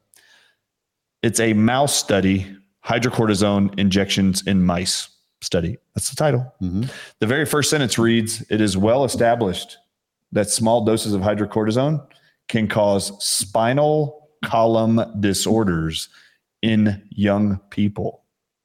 This is a mouse study. But the first sentence reads. You said that they said people? Hydrocortisone in small doses, it's well established, will cause spinal column, which is your vertebrae of your spine, disorders in young people. You want to name a few spinal cord disorders? I will. Spinal column disorders? Yeah. How about spina bifida occulta? How about spina bifida in general? How about scoliosis that affects millions of children and adults in this world who've all gotten flu vaccines since they were 6 months old? I mean, do you know that's when they tell you to get injected? The reason why I liked the idea of hammering it away at this concept of the flu vaccines is because it's the only vaccine that is actually told to every American from the time you're 6 months old till you're in the grave. Every year. Till you're in the grave, from 6 months old till then. Mm-hmm. So I just want you to know, hydrocortisone suppresses the immune system. It does not support it. If you want to know why it is, I think they put that in there, is because they know the other ingredients create an overreaction or an anaphylactic reaction. So they're going to put something in there to try to subdue some of that. Chill it down. Yeah. So it's just ridiculous. Short-term benefit in their eyes, but long-term detriment to anybody who's continually exposed to these injections, clearly. Absolutely. And each one is worse than the other. So the flu shots. Did you know that there's actually 7 of them out of the 9 that have polysorbate 80 in it? That I was more familiar with as an ingredient regularly. So what does that do to the body? Yeah. And why do we need that? How does that boost our immune system against a virus? Yeah, no, that's a good question. Polysorbate 80, I think it's a preservative, is it not? I mean, what would they trying to preserve? Emulsifier, yeah. But what is it published to do in the body? I think allows things to cross barriers that they wouldn't normally cross, right? Access to parts of the body you don't normally. The one they study the most is the blood-brain barrier. In polysorbate 80, they use nanoparticle polysorbate 80 bound to drugs, because polysorbate 80 will carry the drug through the blood-brain barrier and get it to your brain. Mm-hmm. So it punches holes in your blood-brain barrier. Do you know either how Mother Nature or God designed the human body? Even more strong than the density of your bones, the strongest tensile tissue of any kind in the body is the blood-brain barrier. So either God designed it that way or Mother Nature knew we need to protect the central nervous system. Mm-hmm. But science found a way to violate it. We need to inject something that will create neurotoxicity forever in the future and inject you with some of that every single year of your entire life. See, when you get to these discussions, y'all, you maybe you have a little sympathy for when Bryan or I would say some things that modern medicine, allopathic Western medicine, the monopoly is the medicine of the devil. Yeah. You understand, this is where I hear these things. I go, I can't believe I'm saying that, but this is demonic. They don't not know this. This is known to and the doctors that continually do it in ignorance are still responsible for their action, are they not? I mean, they have a license, a degree, and they're still doing this. And let's just open this up for the audiences, okay? Let's go back to hydrocortisone. If you are prescribed a steroid, which hydrocortisone is, prednisone is, these are called corticosteroids. Mm-hmm. If a medical doctor, a rheumatologist, for example, said you have rheumatoid arthritis, Mary, we need to give you hydrocortisone or prednisone. They're both corticosteroids. They do the exact same function. Out of the words of the medical doctor's mouth is going to be this: you're going to have to be on this for the rest of your life, Mary, because you have this genetic predisposition for rheumatoid arthritis and lupus and gout and stuff, which is not true. It's totally false. Yeah. Robert Scott Bell audiences. But they're going to tell you that. But out of their mouth, when they prescribe you hydrocortisone, they're going to say this: this is an immune suppressant. You need to be careful not to be around infected people. Okay. Yes. So it's going to be easier for you to catch the virus or the bacteria and be sick. Can you believe hydrocortisone is in 3 of the 9 and a third of the flu vaccines for Americans? I mean, if hydrocortisone is known by all medical doctors to suppress your immune system and make you more susceptible to infections, and also create spinal column disorders in young people, and that's published, why would you ever inject that or even offer to inject that? So for me, what I'm going to be doing out of this is I'm going to actually take all 9 vaccines and all of their ingredients, which I am doing. There's so many ingredients in them. But I'm going to go through each of those and then publish what it is known as the detrimental effects of each of those ingredients. And now give that to the patients in a little booklet form, and they're going to have a lot of power to be able to go like this. Hey, doc, there's 3 of these flu. Which flu vaccine are you telling me I need to get right now? Yeah. I don't want these 3 by name. Do you sell those 3? Is those the ones you're going to be pushing me? I don't want Fluad. I don't want Flu Celvax. I don't want whatever. I don't want any of these 3. In here, they have a substance called hydrocortisone that suppresses my immune system. I don't want those. So at least it gives you some power to have a conversation. Or then it opens up the ability to go like this. If you can explain to me why hydrocortisone's in the flu shot, how that's going to boost my immune system against the virus, let me know. Yeah. The truth is the medical doctors don't know anything about those vaccines or what's in the ingredients. They just trust Big Pharma. Right. And in the case of the rheumatologists that, prescribe these corticosteroids, either way, they are also degrading connective and tissue integrity over time, destroying the very thing they're going, we're going to help you. This is why it destroys and creates even like scoliosis. Right. Exactly. Spinal column disorders. So do you have a little bit more sympathy for why I say, and what Bryan has said for years now as well. It doesn't mean we hate the people and the individuals that are doing this, but the profession itself obviously is an absolute disaster. They need to wake up, and repent. Honestly, and help find solutions for the problems they're creating. But otherwise, the homeopaths and chiropractors will do it. You know what else I found disturbing? I didn't really know why it's in there. First, I had to look it up. I was like, what is that? Do you know that there's 7 of the 9 flu vaccines that currently have ovalbumin in it? From where are they deriving this? Ovary? Ovalbumin. And I was like, what in the world is ovalbumin? Ova is Latin for egg. Yeah. So I was like, oh, they must be using eggs. So I had to go look it up. Yeah. It's egg whites. Okay. They don't tell you what animals. Yeah. But did you know that 20 years ago, the Chinese, who make up 80 to 90% of all of our vaccines we use in America, actually now culture their components in the vaccines? They used to do it in chicken eggs. Do you know they now do it in snake eggs? No, the snake eggs? Yeah, and you can look it up. There's documentaries on this. There's actually Chinese snake villages is what they're called. All they do is harvest eggs for the pharmaceutical industry to manufacture vaccines. All right, so they use the egg whites. Yeah. And they put egg whites of, used to be chickens, now it's snakes, in flu vaccines, 7 of the 9 of them. Do you know anybody that has like egg allergies? Oh, boy, those are big. Yeah. Chicken allergies, chicken egg allergies. Absolutely. There's tons of it. You want to know why? They're injecting you with foreign DNA that doesn't belong there. Where are we to be consuming? How is chicken egg material of any kind, white, yolk, it doesn't matter. How's that supposed to get into our body if we're going to take it in? You're supposed to swallow it. Yeah. And then it goes into your digestive tract. And then you have bacteria, fungi, your digestive tract, help break that stuff down. You have your immune system to manage it all, then absorb the nutrients from that. When you do vaccines, you're injecting bypassing egg protein directly into your bloodstream past the immune system. And what is your immune system going to do now? It's going to create antibodies against egg protein. Now you got this massive possible anaphylactic reaction in the future when you go to eat eggs, or bloating or gas or any of these allergic reactions. They are setting up massive allergies, asthma with proteins from the eggs of other creatures and injecting their DNA inside of you too. Yeah. I'd like to ask you, how does chicken white prevent the flu? Egg whites prevent the flu. How does snake egg whites prevent you from the flu? Did you know that you could eat an all white omelet of chicken eggs and be a flu vaccine? Yeah. I mean, that's what they're telling you. You can just eat egg whites, and it's a flu preventative. I've never heard that. These are basically growth medium or added in for another purpose? Growth medium. Yeah. Yep. Yeah. Well, of course, with the mRNA technology, they were able to move away from the growth mediums apparently and do it differently, genetic engineering these things. Well, right now, the 2024 excipient summary by the CDC tells you that 7 out of the 9 still have egg white proteins in them. All right, we got a question of the day, Super Don, I want to get to with Dr. Bryan Ardis here. He can help us out with this one. This relates to minerals and skeletal issues. I think he's more than up to the task. This is from Yolanda. Hi, Robert, Super Don, and Dr. Ardis. I'm going to add in there. My husband's kidney, we're talking kidney doctor here, told me to give him a Tums tablet to help remove excess phosphorus that showed up on his lab work. Do you have any suggestions to help remove or lower phosphorus? Well, clearly a mineral, elemental imbalance here, but a Tums towel. I grew up on eating Tums because every meal I ate, I had reflux and acid indigestion, and it's like, what a mess I was. Man, you were totally Tums deficient. Oh, completely, clearly. Unbelievable. So have you ever heard of something like this? How to remove excess phosphorus? Yeah. The very first thing I would do is actually make sure you're drinking only distilled water. Mm-hmm. Simple. Remember, the kidneys themselves are only designed to filter water out of the blood.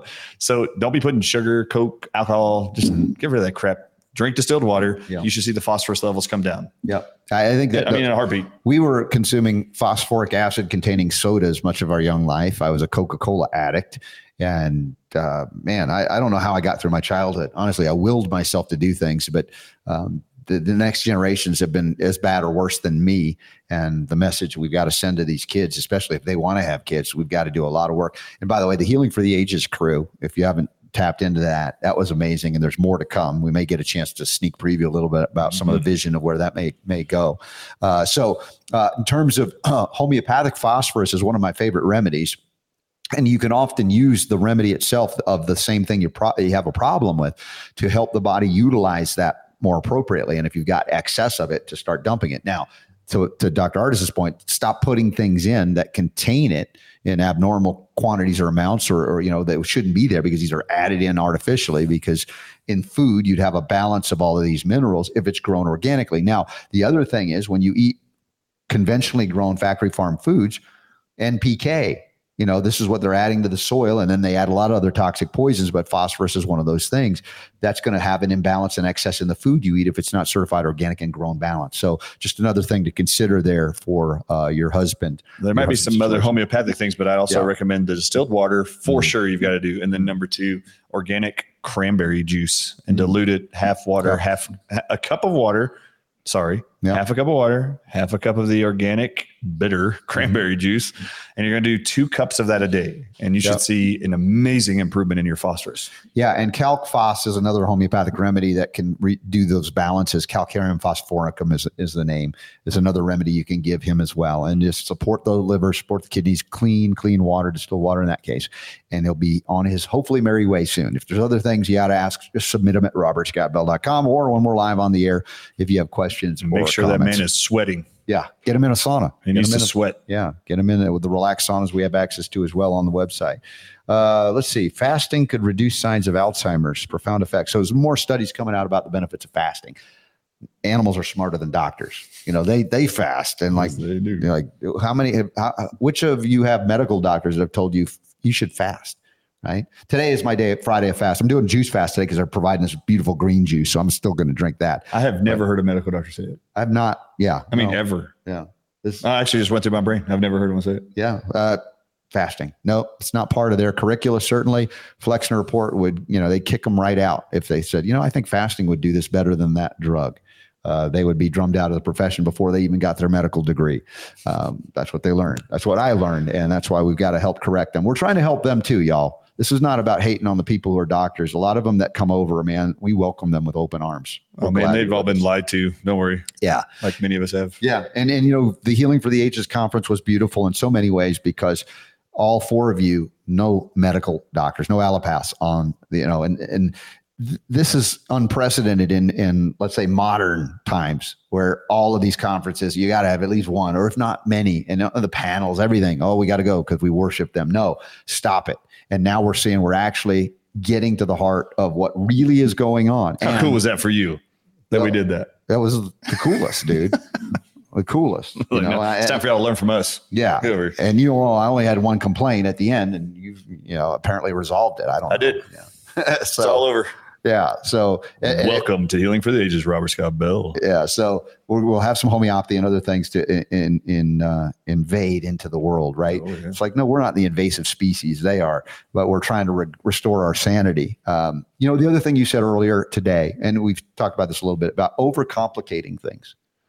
The solutions that were brought about, even though there's so much complexity in how we got to those things, to understand what, even what we've talked about today on the air, the things that correct it are very, very simple. Even in that lecture the other night, we watched somebody zoomed in and was doing silver. It was overly complicated. It was taking something to a place where you don't even need to take it, much less they didn't understand some of these pathways. But the point is, great. You want to do it, fine. But do you need to? I want to make it easy, simple, and accessible for everybody. And I found that was such a profound, my happy dance again comes up. There are so many things that you can consider in the way of trying to help people that it becomes very confusing to people. It can be overwhelming and can paralyze them to even not know how to act or what choice to make or what to consider.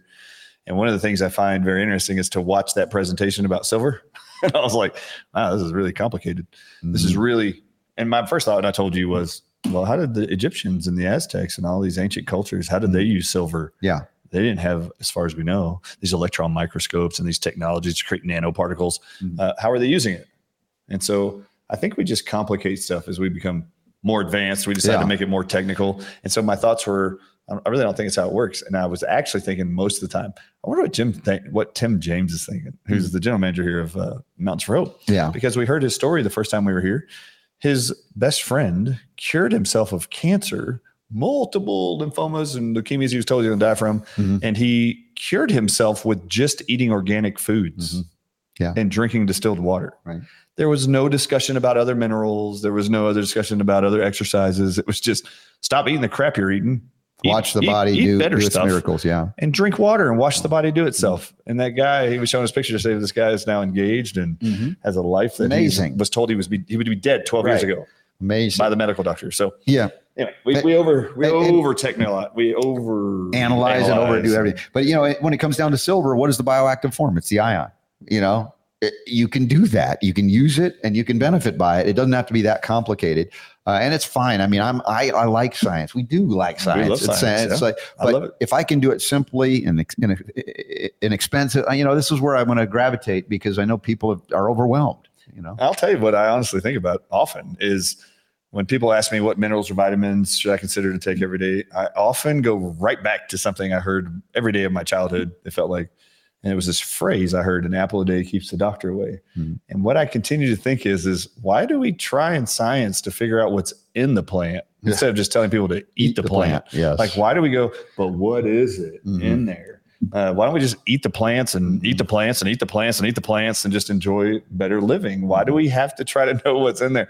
So my first thought is I've had this many times is if an apple a day keeps the doctor away, well, what's in the apple? That's my next thought. And then I'm like, I just want to know what all has been found in the apples. Vitamin A, B, C. What is it? I don't know. Zinc, selenium. What is it? Copper. Pectin. Yeah. Like there's all this great stuff in there. Mm-hmm. Why do we as men decide we have to isolate all those things? And we can supercharge those things. Like we have to have a super concentrated only vitamin A at 500,000 international units. That's like eating 10,000 apples. You can do it with one capsule. You know what I mean? Like, it's allopathic naturopathy, and we get into the isolates and I recognize there may be arguable place, but again, all of allopathic medicine used to be in emergencies only, crisis intervention, put you back together and get you on out. Right. Yeah. That's not where it is today. And a lot of people have adopted the same methodology and I guess, viewpoint of the world that they take to the natural realm, and we're still struggling with that. We're still transitioning. How do we break free of the programming that is so profound? And one of the coolest lessons I think for most people is this: the reason why it appears your conditions are so complex and so mysterious is because you're going to a medical doctor who doesn't have a clue what causes any diseases. Yeah. And Robert, I'm seriously going to do a presentation like this. I have not even started it yet, but I decided to do it in my flu vaccine presentation. Okay. Inside currently several of the vaccines, I don't remember the number. There is still thimerosal in two of the flu vaccines right now. Yeah. And thimerosal mercury is published to create all kinds of leukemias. Mercury is published and they know it causes leukemias. And thimerosal, which is mercury, is inside two of the flu vaccines. But do you know, I went through every single form of leukemia that mercury is known to cause. And I mean, you can look it up and I showed the whole audience this: mercury causes this leukemia, mercury causes this leukemia, mercury causes this leukemia. And then I decided to look up, what does the American Cancer Society say about what causes this leukemia? What does Yale Medicine? What does the Mayo Clinic? What does Healthline Magazine? What do all these medical resources say causes polycystic leukemia or whatever, you name it, any kind of leukemia? Do you know in every single case, the very first sentence is under what causes this? It says the cause for this type of cancer is unknown. Every single case is, we still don't know what caused it. We don't know what caused it. We don't know what caused it. But we know it's not that. How in the world I mean, seriously, Robert, if you had a car and something happened to your car and you looked up every mechanic's website in your town and every single one of them said, we don't know what's wrong with cars and we don't know how to fix them, would you actually still take your car there and go, hey, I'd still like to consult you, even though you don't know a damn thing about cars? Would you please look at my car? I'd still like to pay you, give you my money, give you my insurance. Will you please look at would you take your car to a mechanic who actually says, we have no idea what causes problems in your car? But back out of that and understand how we got here. In that analogy, when we talk about modern medicine, the only mechanics allowed to operate are those mechanics in that environment. So you don't, and if you went to a hippie off-label mechanic or that doesn't, it's not a sanctioned mechanic who actually will tell you, this is what the cause, we're going to outlaw them. We're going to ban them. We're going to fine them. We're going to threaten them with jail. And you're going to a quack mechanic. Is your mechanic licensed? No, he grew up under his dad and grandpa who who were mechanics, worked on Hummers in the Did he go to the wars. medical mechanic school where they learn nothing about actually what causes stuff? No, he just knows how to fix cars. Exactly. So we're dealing with absurdity, layer upon absurdity, but we somehow granted this group of people exalted status like they're gods, and they're humans, they're fallible like anybody, and they're doing great harm to so many, even, today with all this. And even the ones that don't have mercury added in at the end, the base components are preserved with mercury. So there's still residual mercury in those as well. So it's not, you can't escape it. Just don't inject that. So Robert, if your car started making a really loud screeching noise and you couldn't find any mechanics on their website that even said they knew what causes that, or you didn't know it anyway, you took the car to the mechanic and then they told you they couldn't figure out what was wrong with your car, but they have a solution for you and they handed you a set of earmuffs. That's the solution. Yeah. To get rid of the problem. Hear that knock. You can't hear it anymore. Yeah. Would you go back to that mechanic later? Well, why? No. Why would I do that? Well, they just provided some kind of Band-Aid to keep you having a better experience while you drive your car. Well, I did for the first 19 years of my life before I figured it out. Then I realized, oh my gosh, what they're doing. This is how absurd it is to go to a medical doctor who's in a specialty who actually tells you on the pamphlets in their lobby, everyone you open for endocrinologist, rheumatologist, it doesn't matter, open them. Yeah. Go to anybody. Go to a medical doctor specializing in migraines and open up their migraine pamphlet. Their 3-part pamphlet. It will say, we do not know what causes migraines. Yeah. We do not know what causes rheumatoid arthritis. We do not know what causes gout. Hi, Ari. Hi. You coming in to say hi to everybody at the end of the show? Hello, everybody at the end of the show. Have you enjoyed Dr. Bryan Ardis? Yes. Yeah? You're no. Not just saying that? He's this girl's got an incredible voice, man. Did she ever sing on this show? You put a mic in front of her. I'm surprised she's not popping off lyrics. Yeah, she's coughing it up right now as you speak. Yeah, I think we did. Did we ever play your song? A beautiful voice. Yeah. Thank you. The world is blessed to hear it. So let it fly. Yeah. She's got to learn to accept it though. Yeah, and let it loose. So hopefully you'll get better so you can sing for us tonight or tomorrow or something. Yay. I got to sleep last night. Oh, good. I'm glad. Is your brother up with the sunburn or not? Oh, he is in pain. Is he? Did he get more aloe? Yeah, I put some silver on him. Silver and aloe. Okay. All right. Yeah.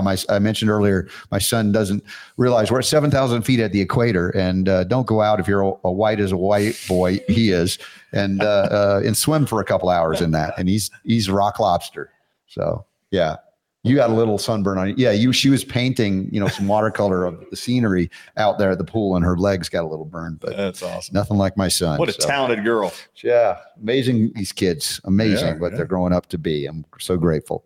So we got a couple of minutes left here. Super Don, open up your mic. Let's check in with you. And how are we doing? Any urgent questions, comments, rumble, anything going on? I know that this is the final early morning version of the Robert Scott Bell Show. Next week we'll be back at the regular time.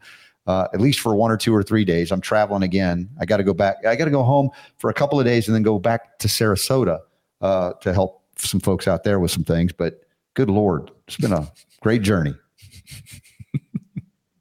Sarasota probably won't be like Columbia, I'm guessing. No, it'll be a little bit more crowded and a different kind of energy. There'll be 5G towers everywhere. Yes.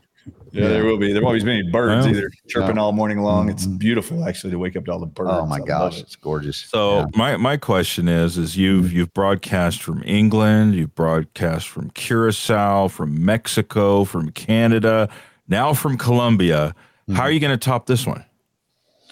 Where are we going next? Healing for the Ages. Healing for the Ages conference. Mars, maybe? Now, if we're going to do that planning thing in January, I got a broadcast too those days. Oh, yeah. Yeah. All right. So we'll let you leave. We'll talk about some things. I don't want to leave. I'll let you leave the room. I don't want to leave the room. I want to dominate. While we plan all the homeopathic remedies. Without me. Without you. Of course. That's what happens when I walk out. All right. Now let's talk homeopathy. Oh my gosh. So yeah, we'll see. I don't know. I mean, Jamaica is always calling. The last time I was there was a long time ago, 12, almost my best friend from high school's family, Jamaican and everything. So you can go there and be like, live there, and it's beautiful. But the time I went, I didn't broadcast from there, so that I missed out on that. So maybe I'll have to try that. I'm wearing the Bob Marley shirt today. That's true. You're halfway there. Yeah. Ely would be so proud. Yes, exactly. Ely's amazing. Dr. Ely loves Bob Marley. Yeah. In fact, it's right behind him on his podcast studio. It's a picture. Yes, I see that every time he's on there. Exactly. So that was cool. So anything on Rumble, anything we need to know before we wrap up the week? And I got to figure out who I'll interview for a Sunday conversation. California Condor on Rumble says excellent info. Thank you. You're welcome. You're welcome. Love the name. California Condor. Awesome. California Condor. Did you ever see the movie Condor Man, by the way? Condor it was a Man? horrible film back in like the 80s. Who was in that? I don't know. Okay. But this guy had a cool like car, and then he dressed up like a condor, like had a big feather outfit, and he would fly around. It wasn't a big budget thing. No, it was not a big budget thing. It was horrible, and I laughed all the way through because I thought it was hilarious. I've never forgot how lame that Condor Man movie was. Condor Man. Yeah. Y'all check out Condor Man. So Lori is saying, all right, let me see what she says here. Dr. Ardis on Sunday can't get enough of his info. They can't get enough of you. Well, thank you very much. Yeah. Cool. I'm here on Sunday, actually. Well, what I'm going to do is record a 56-minute segment. It tends to be more spiritually oriented, not quote unquote religious, but in terms of the deeper conversations that I like to have too. So if you want to do it, I'll do it. I don't mind. I don't get enough of Bryan Ardis either. So if you all don't, I don't either. I don't want to abuse the time that he has here with us, but I enjoy the spirit side of life, man. Yeah. I love it, actually. Yeah, no, it's fun to relate, fun to live, and fun to be a living example for others to do that, which we didn't know how to do it sometimes in our lives, right? And I love to be able to share, hey, man, I didn't know it either. I'm doing it now, not because I'm better than you, but because I learned it the hard way. And I'm stubborn, but I get there eventually. So thank you for making sure I got here, Bryan. No kidding.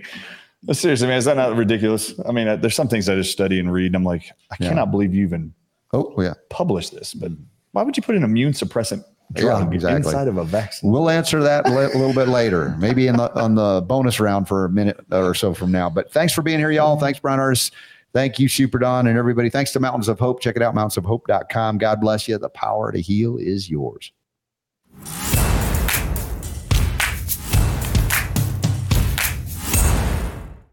Not the hard thing. Hey, we're back. Oh, it's the bonus round. Just real quick. We're talking, I don't know what we're talking about. Nothing that we can say. But Bryan's still here. Super Don's still here. Hey, anything else that we need to know about this week? You survived it, my friend. Thank you for getting up super early. We started at 7 a.m. your time each day. Yeah. I mean, like I told you before, my day starts 2 hours before that. It's just a different routine. So I find it funny that just the little interaction we have and the quality of the stuff, the bumpers, everything you do for this show, people notice it. Like Mike Murphy, who put this place on, and after the show the other day, he's like, Super Don, do you think I can get him to work for me too? This is Super Don. Yeah. So I said, I don't know, call him, see if he's got time for it. Yeah, let him know. I'll talk to him. Yeah. So anyway, what a wonderful time we've had here. And I appreciate this, the entire staff and everybody that's been here. It's been an amazing group of people, many of whom we know and love already, that I probably added to it in a unique way, because many of us that came this week have been engaged in these things for a long time. If you come to it without that, it's going to be different. You're kind of starting something new. So if you come here and have difficult experiences, it's part of the process of healing. Detox is not always pleasant. And you will do that when you change the quality of food coming into your body. Your body will respond. And there were times where I felt like I was going to die in my healing journey, not while I was here, but years ago when I started. And having a mentor, that's what we talk about, a guide. It's okay to have a guide. In fact, it can help you when you're like, I don't know what's happening. And they go, everything's okay. I've seen this a million times. You're going to be fine. This is actually good. Mm-hmm. But you don't know it until you learn. So most people don't even know it's good to poop every day. I know. They think normal is 3 to 5 times, like the American Gastroenterologist Academy tells you, that it's normal to have maybe even one bowel movement a week is what they say. Mm-hmm.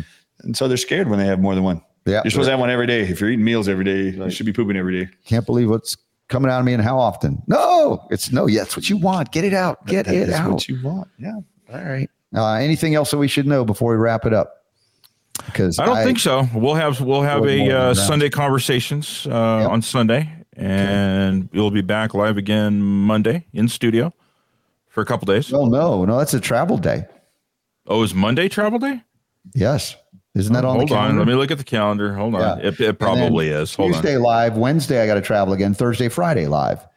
You're right. Then, so Monday. Yeah. So you'll be back live Tuesday. So I'll run it on. You'll have a day to recover on Monday to get back on normal schedule. When do you head back? Monday? Monday. Yeah. Like so 1 a.m. in the morning is when our flight leaves.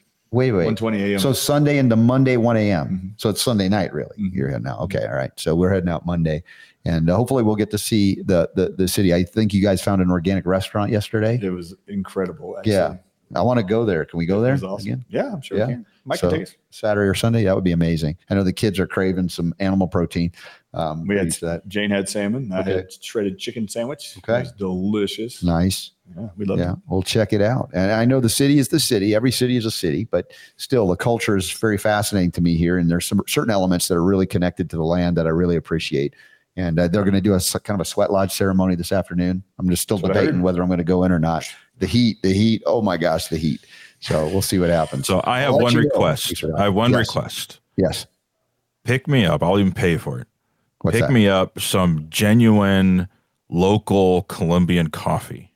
Do they have any of that here? Sure, they do. Is there any do they grow any coffee in like Colombia? the real deal? Anything? Like grown down the hill from you, coffee beans. Yeah. So it looks like Super Don, we're going to get some Colombian coffee made here in Colombia. Coffee. Yes. I'm going to find some for you. Whole beans. It doesn't matter. Whole beans. Ground, yeah. I'd rather get you whole beans so you can grind them at your leisure. Yeah. Yeah. I would love that. Okay. And they're going to think I'm smuggling something in with it, but I don't care. It's from my producer. So you're going to have to deal with it. It's coffee. It's Colombian. All right. I will do that. Thank you, my brother. Love you. Appreciate you. Thank you. And thank you to all of y'all being with us early. If you're catching the late show version of it, second time in the air, normal time, you missed the live interaction, but still awesome. We don't require any preservatives here on the Robert Scott Bell Show because it's so awesome. It is awesome. And Bryan Ardis made it Super even Don more is awesome. Robert Yeah. Scott Bell is awesome. Yeah. This is why I tune into the Robert The Scott Bell information Show. is so good, it requires no expiration date. There you go. Amen to that. Yeah. Love it. Well, that's awesome. So, maybe we can talk more about the vision for healing of the ages because I think that's a spiritual journey too. yes, absolutely. So we'll get more coming up maybe for Sunday conversation with Bryan. We'll talk about that. But it's just a great gift to be alive, and you don't always wake up and say that because you think about all the bad things happening, but I don't like to dwell on them. We'll acknowledge that they exist, but what the idea is to encourage you to outcreate it, grow beyond it, and we can't get and reach and heal everybody. I'm not under any delusion of that. But those who are ready, we want to reach our hand out for you. And you guys want to do that too. That's why you're here. So thank you. I'll see y'all tomorrow, Sunday, Monday, whenever next. Thank you. We'll see you when we see you. Yeah. Later. All right. Have fun, guys.